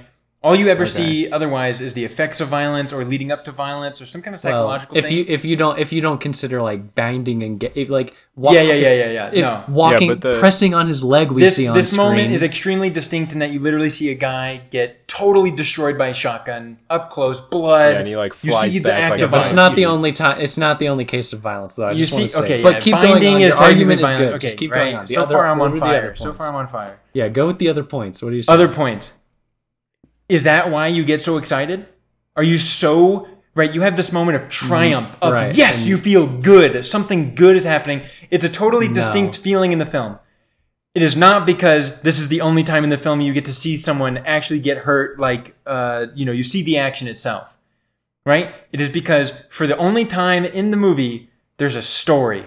There's something. There's the this woman. There's some kind of redemption. She fights back. There's a fight. There's something, right? There is something other than just violence. Just It's the torture. only time. I mean, I don't know about this story point. I do. There's it is- story. There's story. No, it She's clearly gonna win. is a She moment might of something- vengeance. The story No. is changing. Wait, The time plot, out. it's not doom and gloom. Something might happen other than just violence. I'm with you like 20% of the way or something. Like I agree. Absolutely, this. Was I a am fun excited. moment. How are you not persuaded listen. by that? Absolutely, it was a fun moment, and she clearly. It's a moment of vengeance, and we as the viewer who hate these two fuckers, Mm-hmm. we finally get this fun, vengeful moment, right? This revenge moment. Mm-hmm. But I'm not feeling optimistic, and I don't think that much of an. What do you mean? There's no story. This is the story that's been building the whole time. What do you mean that now there's a story? She's literally been resisting them the whole time. I don't Yeah, understand but what you now mean by something has changed. I'm positing the- that this is the only point in the film, other than the beginning where violence is basically absent, that. Right, where she has efficacy. She's powerful. Where she just- gets to do something. where the way you feel isn't just a function of person, aggressor, violence. Like just the whole thriller genre, like the whole time right? It's the lever of violence to make you Yeah. feel this way, make you feel this way, and stress and suspense, and all of it is always just victim, violence doer, and what you don't want to happen is the violence, right? That is like the entire film, and this moment is distinct in my mind in that something else is taking place. You've got, okay, I get, yeah. There's a story, right? This person of oppressor, whatever, violence, that's a story, and some. Well, it's literally a trope in every thriller that this happens. I'm just saying something new happens. It changes direction. There's a glimmer of hope. Things might change. They might get out of it. In a sense, for a moment. Nothing has changed, and in my mind, it's actually reaffirmed the trope nature of the situation. In that the feminine character, she has this moment where she stabs the villain in the back. Oh my gosh, that happens in like every slasher and thriller. And the fun part is that it's subverted, and I mean that tension had been growing the whole time. I don't know. I don't get this first moment. I mean, it is the first moment where she has power. I'm not saying it's the first time the film steps outside of the trope. I'm saying it's the first time that you have a good moment, like something good happened. Okay, but what is your point after that? Like I agree that it was the. Yeah, that's my question. That was the first point, right? That was the first line of what you said, and I agree with that. Like you're saying something else about the story thing. Yes, the point. Why is it significant? It is significant because obviously it gets rewound, right? Right. And this is that much more crushing because it wouldn't be so sad if I don't know, some violence got like he, hits him in the knee and then it's rewound. You'd be like, well, that's not a subversion. Obviously, this is why it's a subversion. It's so devastating. It's so devastating. I mean, it's the same as the knife scene. It's the same with the knife scene. It's like the same thing going on where you get to see the knife early on and then you see her cutting with it. Oh yeah, haha. Right. Yeah. But I don't see. I'm saying what is so particularly devastating about the rewind is that you lose out on the one sort of good story moment, right? Okay, forget the word story. Why do you keep saying story? I don't get that. Because it is a good moment, but it's in line with the whole story that's been progressed. I'll just call it good. You get robbed of basically the first and only good moment of goodness, right? Where you feel good, right? You feel triumph, you feel whatever, right? You get robbed of the only goodness. Yeah. And it gets replaced with violence. And this is just to I think draw attention to the fact that the most devastating moment for the viewer is when they lose out on the only good thing, and it draws attention to what was that good thing, and in contrast to everything else. Violence on the screen, is that? Violence on the screen. So I'm just saying, it's not just, right? It'd be a different movie if things like this didn't happen. It'd be a different movie if literally it was just home invasion and they just torture the people and that goes on until they're dead, right? No, some things would remain the same, but I'm just saying that there is attention is drawn to the positive possibilities. Yeah, I think you're right there. The thing is I think the film would remain the same thing, but to accomplish its effect much worse. As in, this was a very powerful and good subversion and awesome work, awesome to incorporate, and really hammered it home what's going on with the whole film, the whole idea. Mm-hmm. But you get rid of that and you have them continue to get tortured. It is still the same thing. It's just playing with different emotions to achieve that. This thing you're talking about, this robbing it from you or something like that is just an emotional playing with you, and not integral to the whole effect of the film, because the whole film's trying to do that in general. At every point the film's trying to do that. Yeah. I'm saying I think this is the pinnacle, and by far the pinnacle of the audience's autonomy when watching the film. And it's doing its best to draw your attention to make you feel very strongly a certain way, immediately inject a ton of distance between you and the film such that you can reflect on, why do I feel this way? Right? It's trying to create the most autonomous moment the viewer can have in reflecting on why they feel how they do, what is going on, this type of thing. And I'm just saying that's the main thing. That this is the crescendo of audience autonomy, and this is I think the didactic, this is how one should be in some sense. Yeah, I agree because And I'm just pointing out that there's a positive thing too. Like it's not just don't like this is bad. Look at me, I tricked you into doing something bad. It's like when you felt the worst was when I took away the good thing, and like good is identified.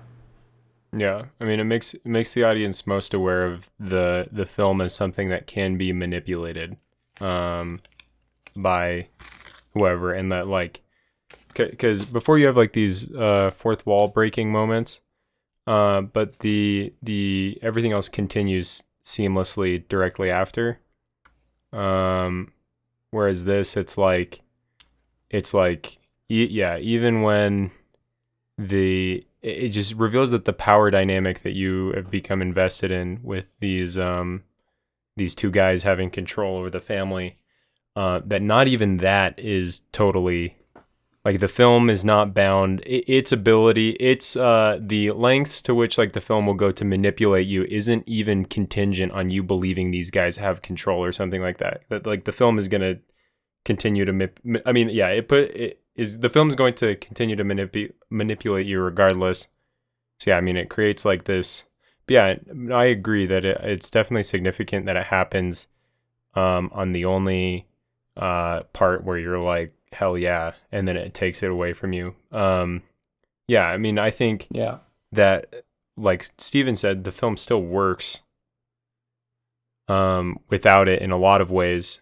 I think that this point is so I mean yeah, it is the climax of as far as the point is concerned. Great crescendo. Yeah. And it's trying to get like it I mean maybe it's obvious, but just to point it out, like right, it wants the audience, it puts the audience in a state of desiring autonomy quite strongly, because right, all of this, right, the two invaders are basically the director, right, or something, right? They control the film, and they constantly tell you to your face that they're doing this for you, like this is what you want, right? Like, oh, why isn't the plot going this way?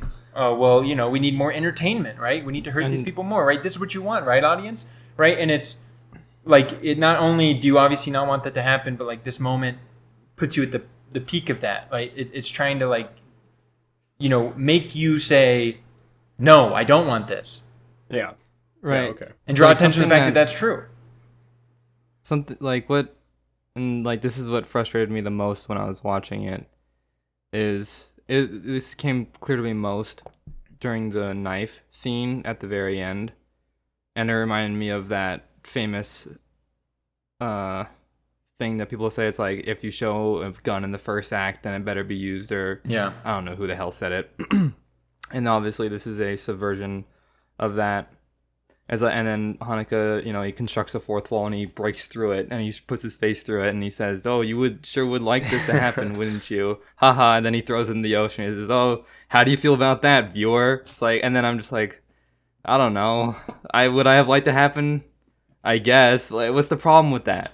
What? No, that's the good. No, my point is that's to bring attention to the fact that that's what you want is the good thing. I mean, I'm gonna hit you in the face just to prove that you don't like being hit in the face. Yeah. But I think that kind of is the point, because I think it, unlike being hit in the face, being just like getting cheap thrills from violence, like that other people just push the lever and make you feel all these sorts of ways and like trick you into like, oh, this movie's so awesome, right? But it's really just like, oh, epic plot device, baby doesn't get oxygen. Yeah. So yeah, but I think like the Shotgun and Rewind, right? It's another point where you become radically more autonomous than at other times, and that autonomy takes the form of, I wish this other thing would happen. Yeah, I wish there was this possible redemption. I wish that there was this thing, It doesn't even give you like she kind of gets the knife and hides it and then they catch her, It's just like, oh, look, thank you. That feeling permeates the whole time, though. That feeling of wanting something else to happen, right? Like, the first moment he walks into the door, the fat one, you're like, you want the situation to be handled differently, And you want the father to kick them out.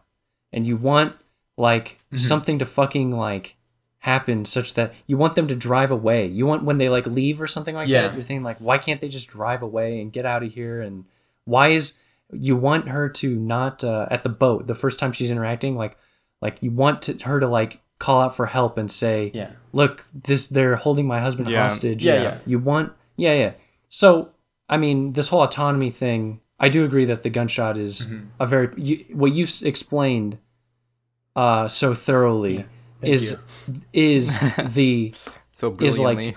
like the powerful toolkit being used. Like this was a perfect moment of this, but that this is going on the whole time, this whole autonomy thing, right? Yeah, but what's distinct is the distance between you and the film object. It's like the most meta moment.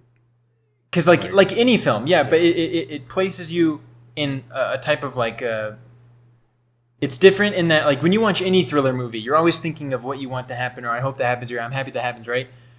Well, Not in the same way with this, right? not in the same way exactly with this, but yeah, that's my point. Is different in that the viewer is posited as being the only person who can actually do something. Like it's thrown in your face over and over again that it'll make you excited. Oh, she's trying to flag down a car. Is that the car? Is that not the car? As if it's obviously it's not the car. Obviously the car she flags down is the bad guys, you know? Like obviously she takes the knife. No, you're not getting anywhere with that. Oh, you kill it, it is different in that it is like trying to hammer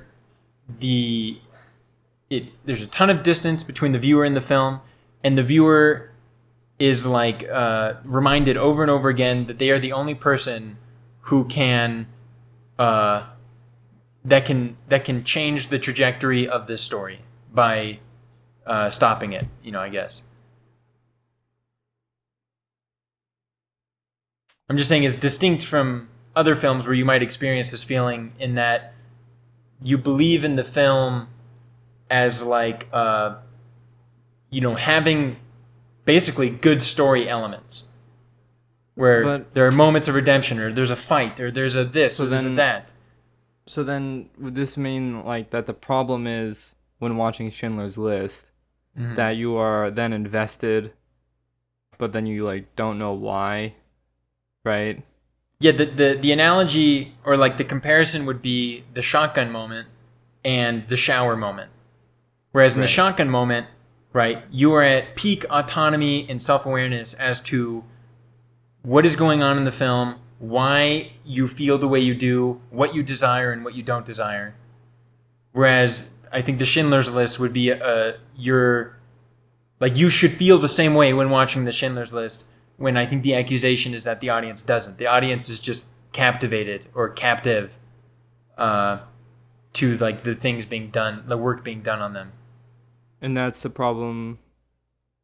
But It's just no. So look, on the one hand, obviously it's a very awesome idea, but if we want to think about like if you're watching a film and you don't like where it's headed, you're a little fucker if you pause the movie and like walk away and never watch it again. Like if like that's obviously an evil thing to do, right? Yeah. And I say evil loosely, but Yeah. but that's what is that the prescriptive thing? Like that's not good. No, Like, I think it's just awareness. And no, the viewer doesn't have autonomy in that way. Like one should feel obligated to watch the film regardless of how bad it is or like where it's going, I think, in terms of giving themselves up to the film and the art. So Yeah. With your exception. so like you saying you're saving people like by not watching the film. Different point, like but yeah. that to me, well, no. So like that to me is like, should one like another way you could have saved them is just like skipping around, which is what you did, right? But these like fundamentally ruin the film, like. Yeah. Okay. I'm totally on board with this. I don't think the prescription is to not watch something. I think this is a separate point that I want it. Like, well, this what is the my- autonomy? this What is is my- autonomy? And this if is my you're not schizo- thinking, no, the autonomy is of a mind. Time of out. A different thing. No, but when you're watching a movie, you don't want autonomy, no matter what, because this autonomy is totally fake. Like the whole point of watching the movie is to subject yourself captive to a screen and to whatever. You can be as aware of things as you want, But if you're sitting there, having conscious thoughts about the movie, too many of them, you're clearly going to be like detached from the movie and not feeling it a certain way, right? If you think about it in terms of a movie and not reality. Because I think you can come to the table the same way you do with your actual life. I don't know how that's pertinent right now. I don't get what you're saying, because if I'm watching Schindler's List, and I'm thinking about the ways in which it's manipulating me, I'm doing a disservice to Schindler's List. I'm supposed to let it manipulate me and then assess after the fact that it was a problem for these reasons. But during that whole process, I was captive to the screen, and I think that's fine and that's good. Yeah, I'm saying when you say if I think about how Schindler's List is manipulating me, you're doing a disservice to Schindler's List. I think that's right? Because the idea is like you're thinking about the methods and devices of the director in the film, right? Whereas imagine, you're in some, I don't know, crazy interpersonal situation in real life, right? You both are affected by the situation and are simultaneously like understanding the situation and the way you're interacting with it, right? Say that again. What are you saying? You have some interpersonal real life situation that is emotional, say, right? Yeah. You're there, she's breaking up with you, right?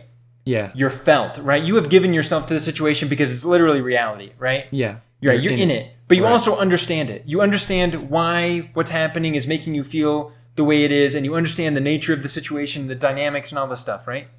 I mean, what do we mean by understanding? I mean, you're feeling lots of things, but you're feeling and you're thinking and you understand. You probably don't know why you're feeling a certain way. No, I think you totally do. Probably not. You totally do. What do you mean by why? Like, how much of why? What do you mean? Well, just from what you can see and what you're experiencing. She's breaking up with me.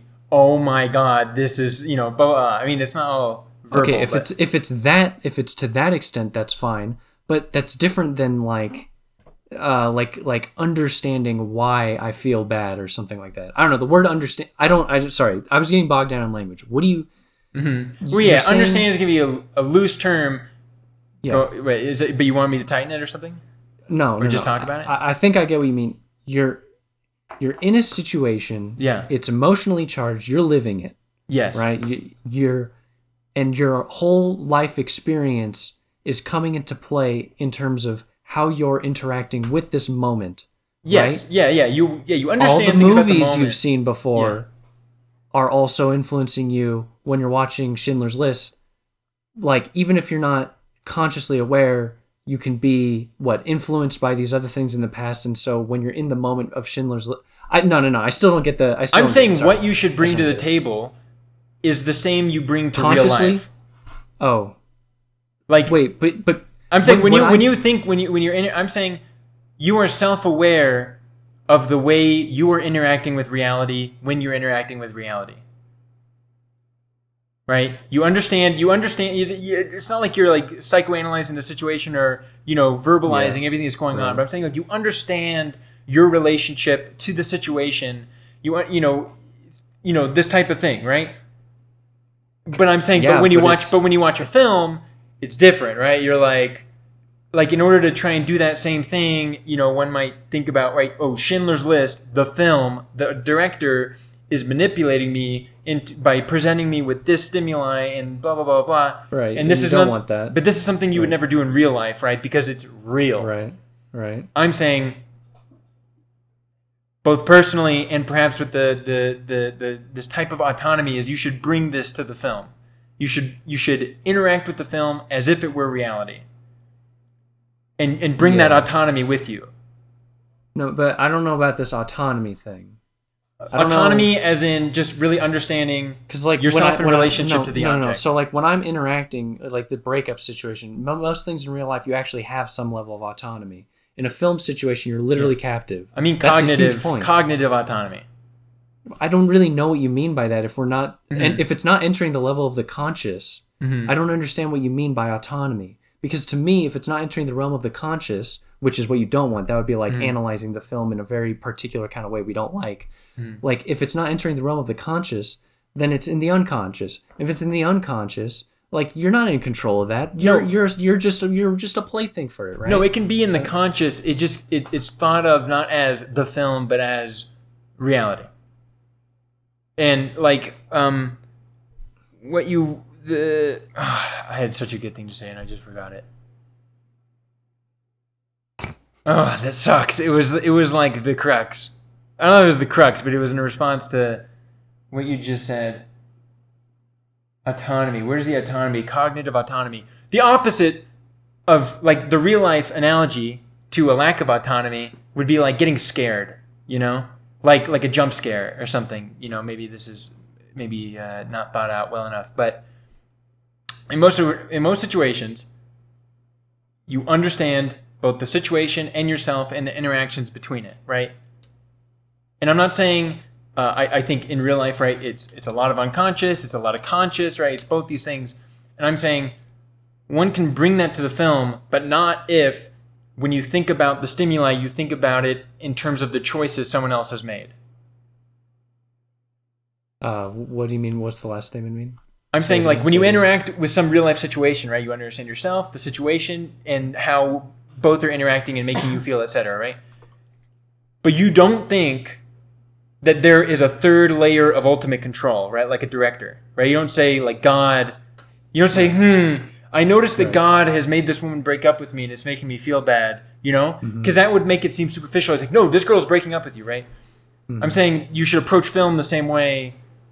Not like you don't think about the film as the object, but the film as reality, and you just understand yourself in relationship to it and like the interactions.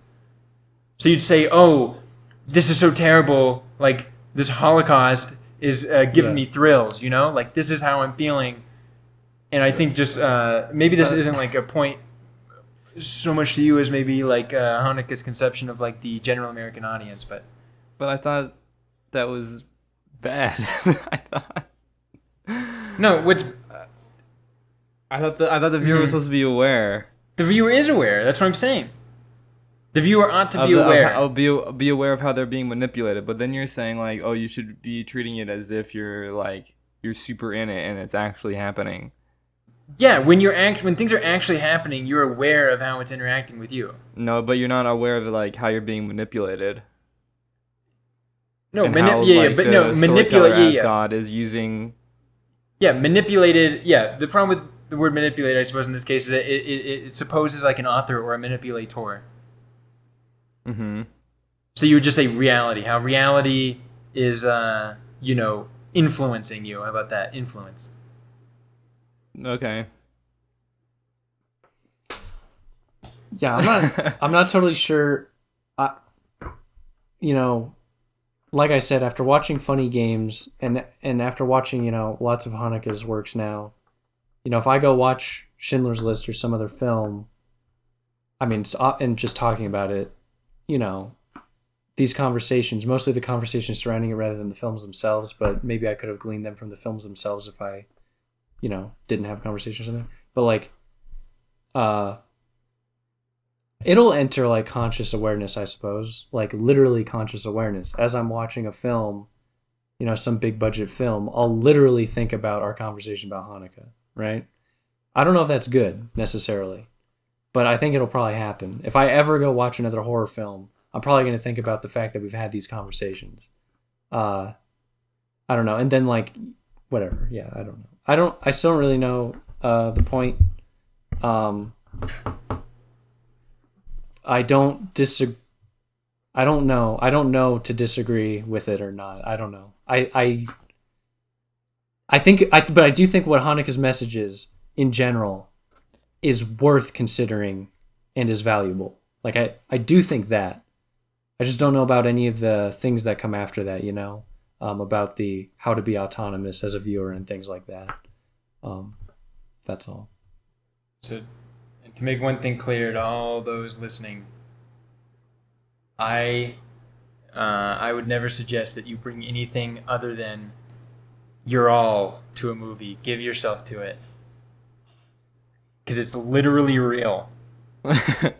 Yeah, we're kind of close to the time mark. It's a shame. I think we should give some lip service, not just to like the based ideas but to how, like, I don't, in my mind, how really well done the movie is, how incredible the performances are. That's for the 97 crowd. Yeah, I mean, we didn't. I'm a little bummed. I'm a little bummed I we think- didn't. I think the performances are good in the 2007, and I They are really quite like good. They are quite and I like the mother in Naomi the Watts, 2007 baby. version.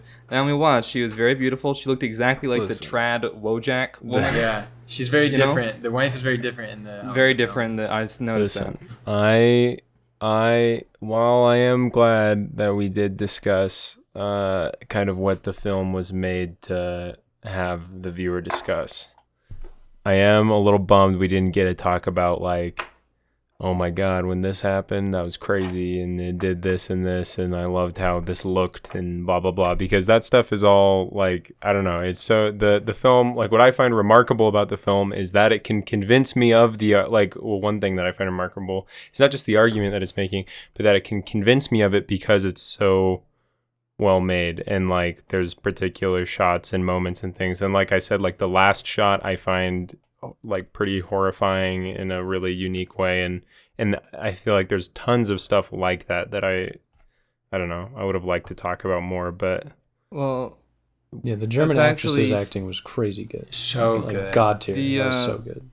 I mean, on a little bit about, like, because there was so much of a meta or narrative within it, that it actually did distance me so much from my emotions. And you can say, hey, 2007, very funny, which is why I should have before this podcast just watched the 97 version just to silence all claims.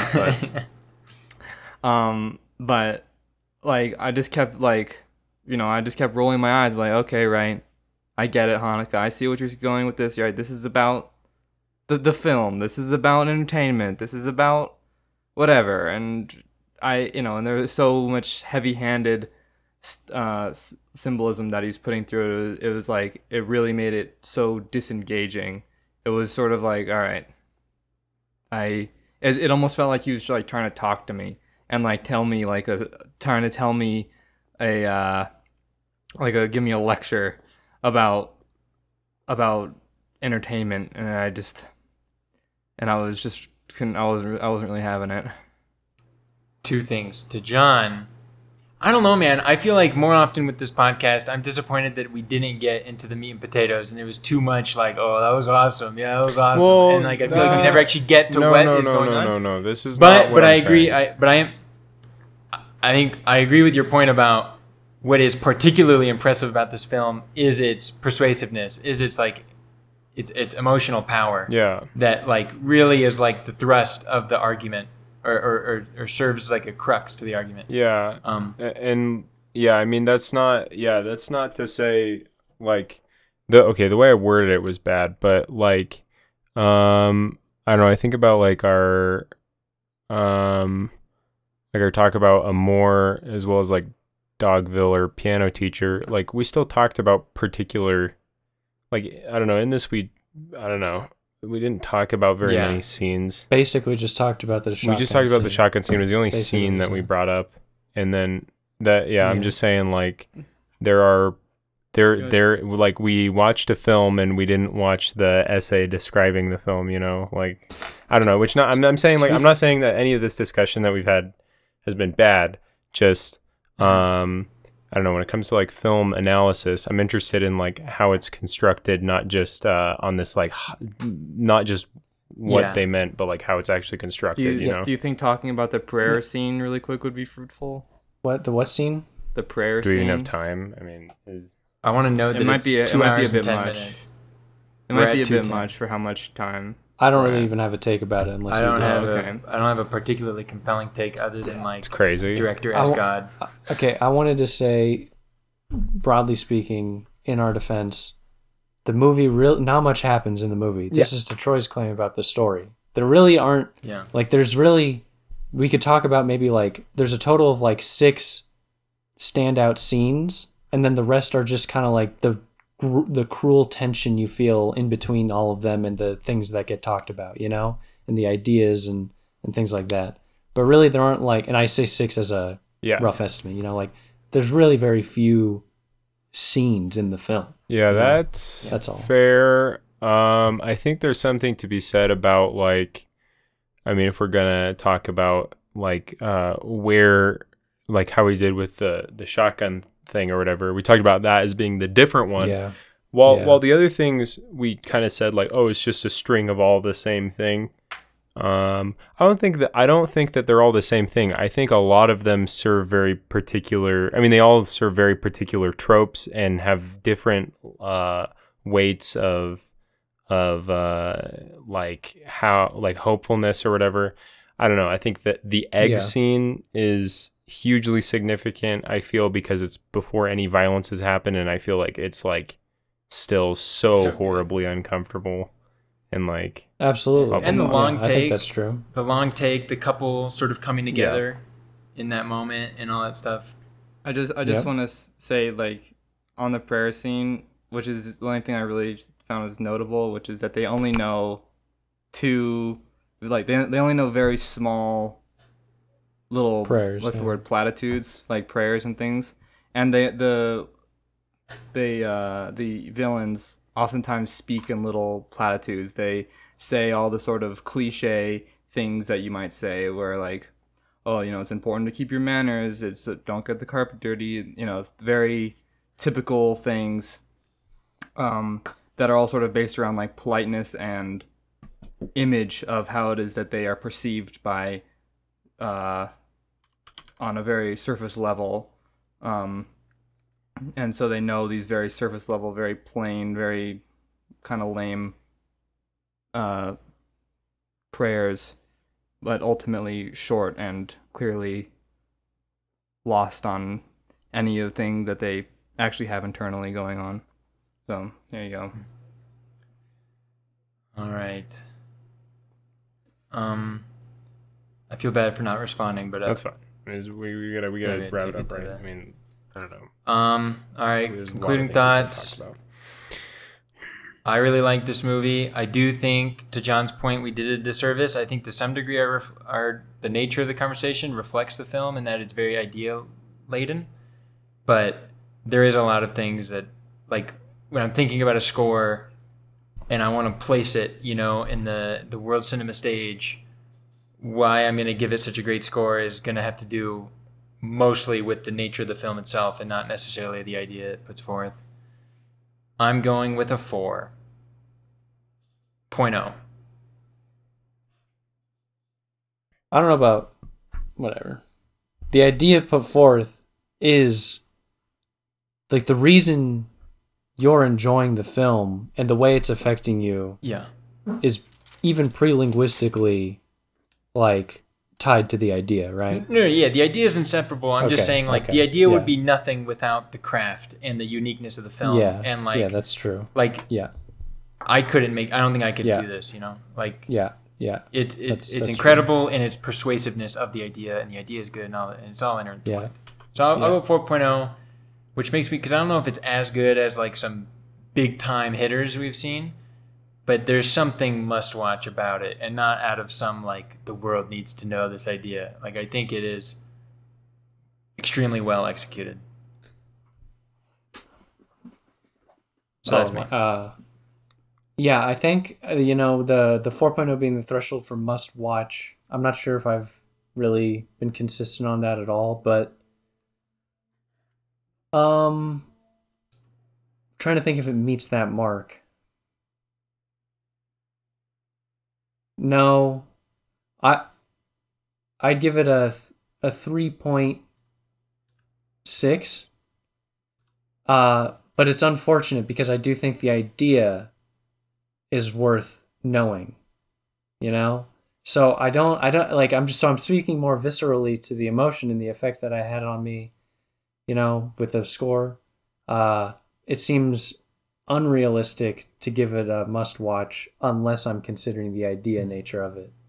Well, how is the it not? conversation it evokes? It's intertwined with the idea, no? No, I think a lot of people won't actually, like, it's the conversation I've had and thought about it. I think a lot of people should know this idea and not even watch the film in general. Like, that's totally fine. If I could pick for a random fucker that is only watching shit films, right? Uh-huh. Like, if I could pick that they either watch this movie by themselves or that they have this idea under their toolkit, I would want them to have the idea. Yeah, but this under is their just toolkit. you just don't believe in the average viewer, or it sounds like you're supposing Yeah. someone. I mean, why would they? Yeah, why would yeah. they watch this instead of read what's that book? Save the Cat. You know what I'm referring to? That's How to Write Screenplays book. no. Oh, okay. No. It's I think pretty- I've heard it's of pretty this, famous. It's a pretty famous no, one. No, I don't know, but I think my point stands. I'm surprised by this. I think it's a useful point. I think that the movie wasn't like I didn't turbo enjoy it. I Not thought by it the was score, pretty- the viewer. pretty good. The this thing about the viewer, like that the score has something to do with like an actual No, recommendation. no. I'm saying it doesn't. Well, you say must watch quality. What do you mean by must watch? For myself. Okay, then it certainly misses that for me. Okay. But which is why I gave Wait, it no, under. whatever which gives is you why the I gave highest it score. under. Whatever makes you the highest. What did I say? 3.7? Did I say 3.7? Yeah, you're on 3.6. Yeah, 3.6. All right. I'm That's just gonna, totally fair. That's and fair. I stand by that. Yeah. I'm sorry for interrogating you. I'm gonna email the actress and say that you were giving her performance a 3.6, but Dude, no, her performance is a 6. Just say. Her performance was so good. I all right. thought. I'm sorry for interfering No, in you're your good. scoring. You're good. My turn or Brody? John? No, Brody Okay. should go. Oh, I should go? We don't want to end on a sad note. Yeah, that's true. True. Because I'm giving this a 2.0. I don't like meta-analysis. I don't like stories about stories. I think his point was, I think his point was obvious, and after it I was so filled with rage. But I couldn't talk about it because I had to save it, and it was a good thing I slept before doing this podcast, because otherwise I would have gone crazy and spurged out. I want to. Sorry. But after the film, I was so filled with rage, I just took to a text notepad and just wrote for like 30 minutes about how much I hated Hanukkah. Just think about the piano teacher. Just I'm sorry, But John. obviously, hold on. Sorry, But yeah. obviously, it's not a bad film. It's just it really did. It really no. Hold on. I'm giving you my personal experience, right? Like, obviously, it's not bad. Obviously, the ideas are something to be contended with. But it just caught me at a wrong time, you know. I just at this point in my life, I'd rather read a fable or something, you know, just something more about the human experience, something like Stoner, where it isn't about what stories are, or how entertainment affects you, or something like this.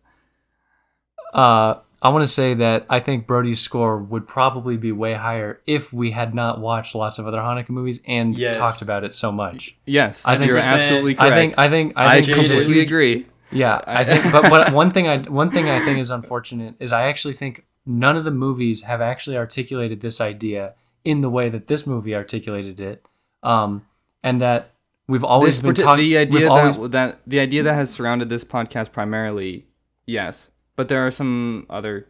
Any concept of art and Spielberg and Schindler's List, I think, has been very like loosely ever mentioned or like mattered much in the films,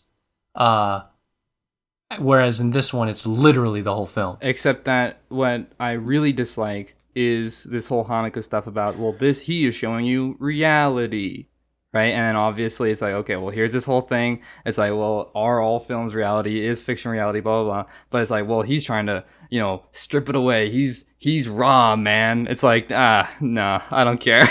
not surprising coming from just a movie type of guy.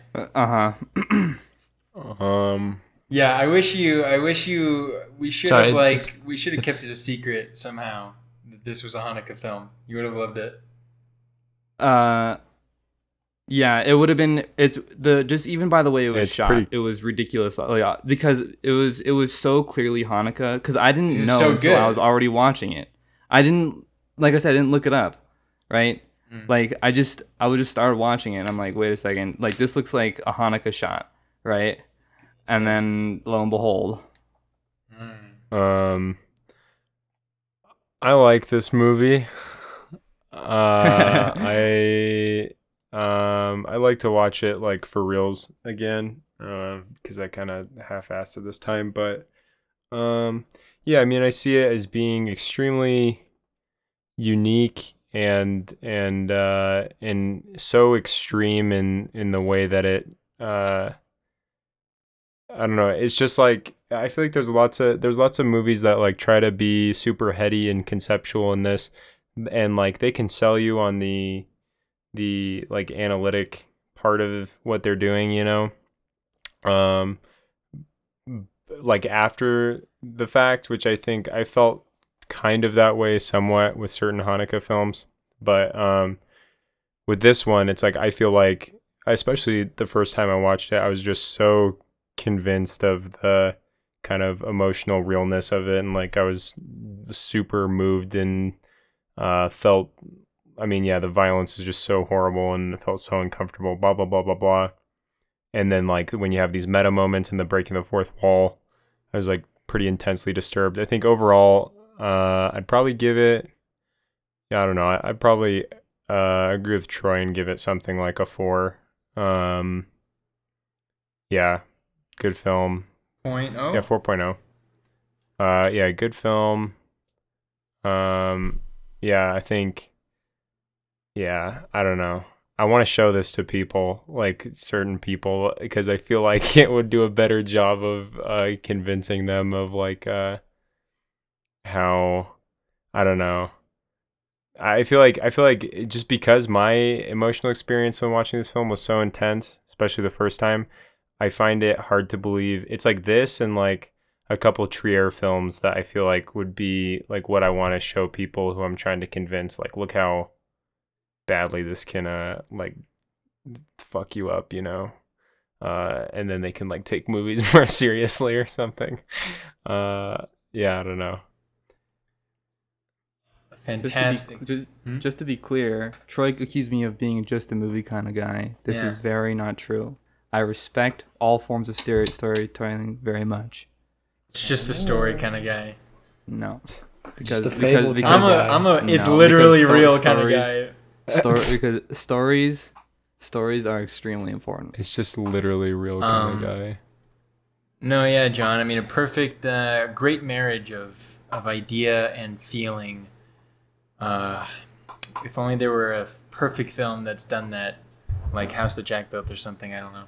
And then also, I'm so sad about this Hanukkah. The way this Hanukkah things go, we're never gonna get Like, to I'm just Cachet or White Ribbon. I mean, yeah, I don't think I would prefer if we watch something else. No, I'm not saying we should do it Oh. immediately. I'm just saying. I want to watch. I worry for our future. Trier.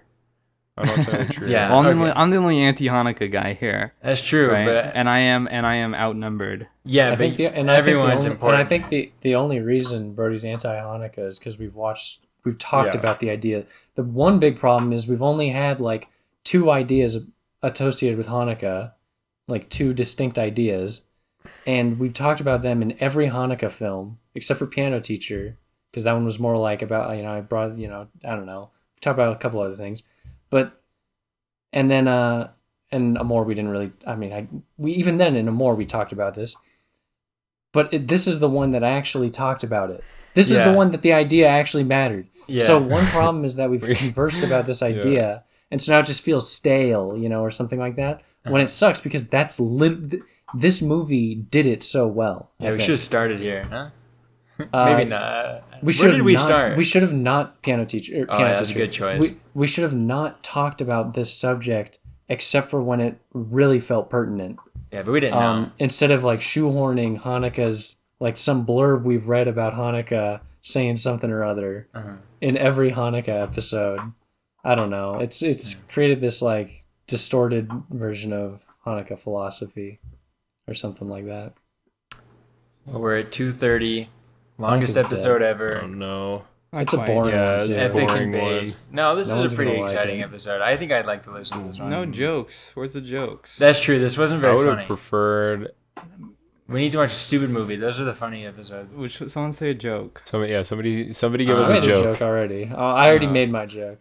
Oh, I made my missed joke it. right at the beginning. That was tough. No, you heard it. You laughed. Did I laugh? Yeah, Yeah, you'll you'll hear hear it it again. again when you when My you Yeah, one you'll joke. hear it again. All right, one nobody's joke. gonna say anything Okay. funny, so we should sign off. Poo poo. Oh my god. Bye-bye. Poopy stinky. Bye. Bye.